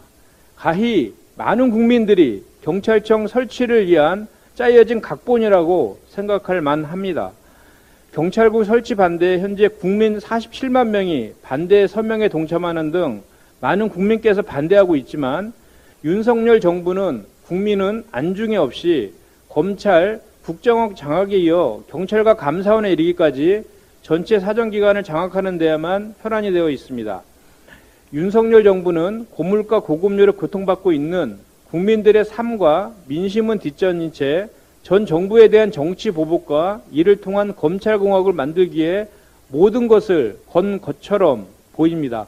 그러나 권력 사유와 민생을 외면한 무리한 정치 보복 행보로 윤석열 대통령의 직무수행 지지율은 취임 81일 만에 28%로 추락했습니다. 윤석열 대통령은 지지율은 신경 쓰지 않는다는 독선과 오만을 보이고 있지만 국민들의 엄중한 경고를 더 이상 외면해서는 안 될 것입니다. 윤석열 정부는 민주주의에 대한 도전은 결국 정권의 몰락으로 이어질 뿐이라는 역사적 교훈을 되새겨야 할 것입니다. 윤석열 정부가 혁신이라는 미명하에 공공부문의 역할을 축소하고 이를 민간에 넘기는 것을 골자로 한 공공기관 가이드라인을 발표했습니다. 지난부 기획재정부는 공공기관 운영위원회를 개최해 공공기관의 방망 경영을 운운하며 민간과 기능이 경합되는 경우 기능을 조정하고 조직과 인력을 줄이고 자산을 매각하는 것 등을 내용으로 하는 가이드라인을 의결했습니다. 그러나 문재인 정부에서 공공 부분의 조직과 인력이 늘어난 것은 공공 부분마저 비정규직을 남용했던 것을 정규직화를 통해 양질의 일자리로 전환하고 코로나 확산에 대응하고 사회 안전망을 강화하기 위해 공공 서비스를 확대한 것이 주요 이유였습니다. 이러한 공공 부분의 역할 개선과 확대 속에서도 기존의 기획재정부는 공공기관의 재무 건전성은 안정적으로 관리되고 있다는 입장이었습니다. 그런데 윤석열 정부가 들어서자마자 열리지도 않은 공공기관의 파티는 끝났다며 여론을 호도하고 마치 전 정부에서 공공부분이 방만하게 운용되어 온 것처럼 왜곡하며 공공부문 민영화의 명분 만들기에 집착하고 있는 것입니다. 세계적인 석학 미국의 노암 촘스키는 부패한 정부는 모든 것을 사유한다, 즉 민영화한다고 말했습니다. 정부는 민영화 계획이 없고 이번 가이드라인에 강제성이 없다고 하지만 민간과 기능이 중복되면 공공부분을 축소 내지 폐지해야 하고 이를 기간 평가에 적용할 계획이어서 이번 가이드라인은 눈 가리고 아웅하는 민영화 가이드라인이라고 할 수밖에 없습니다.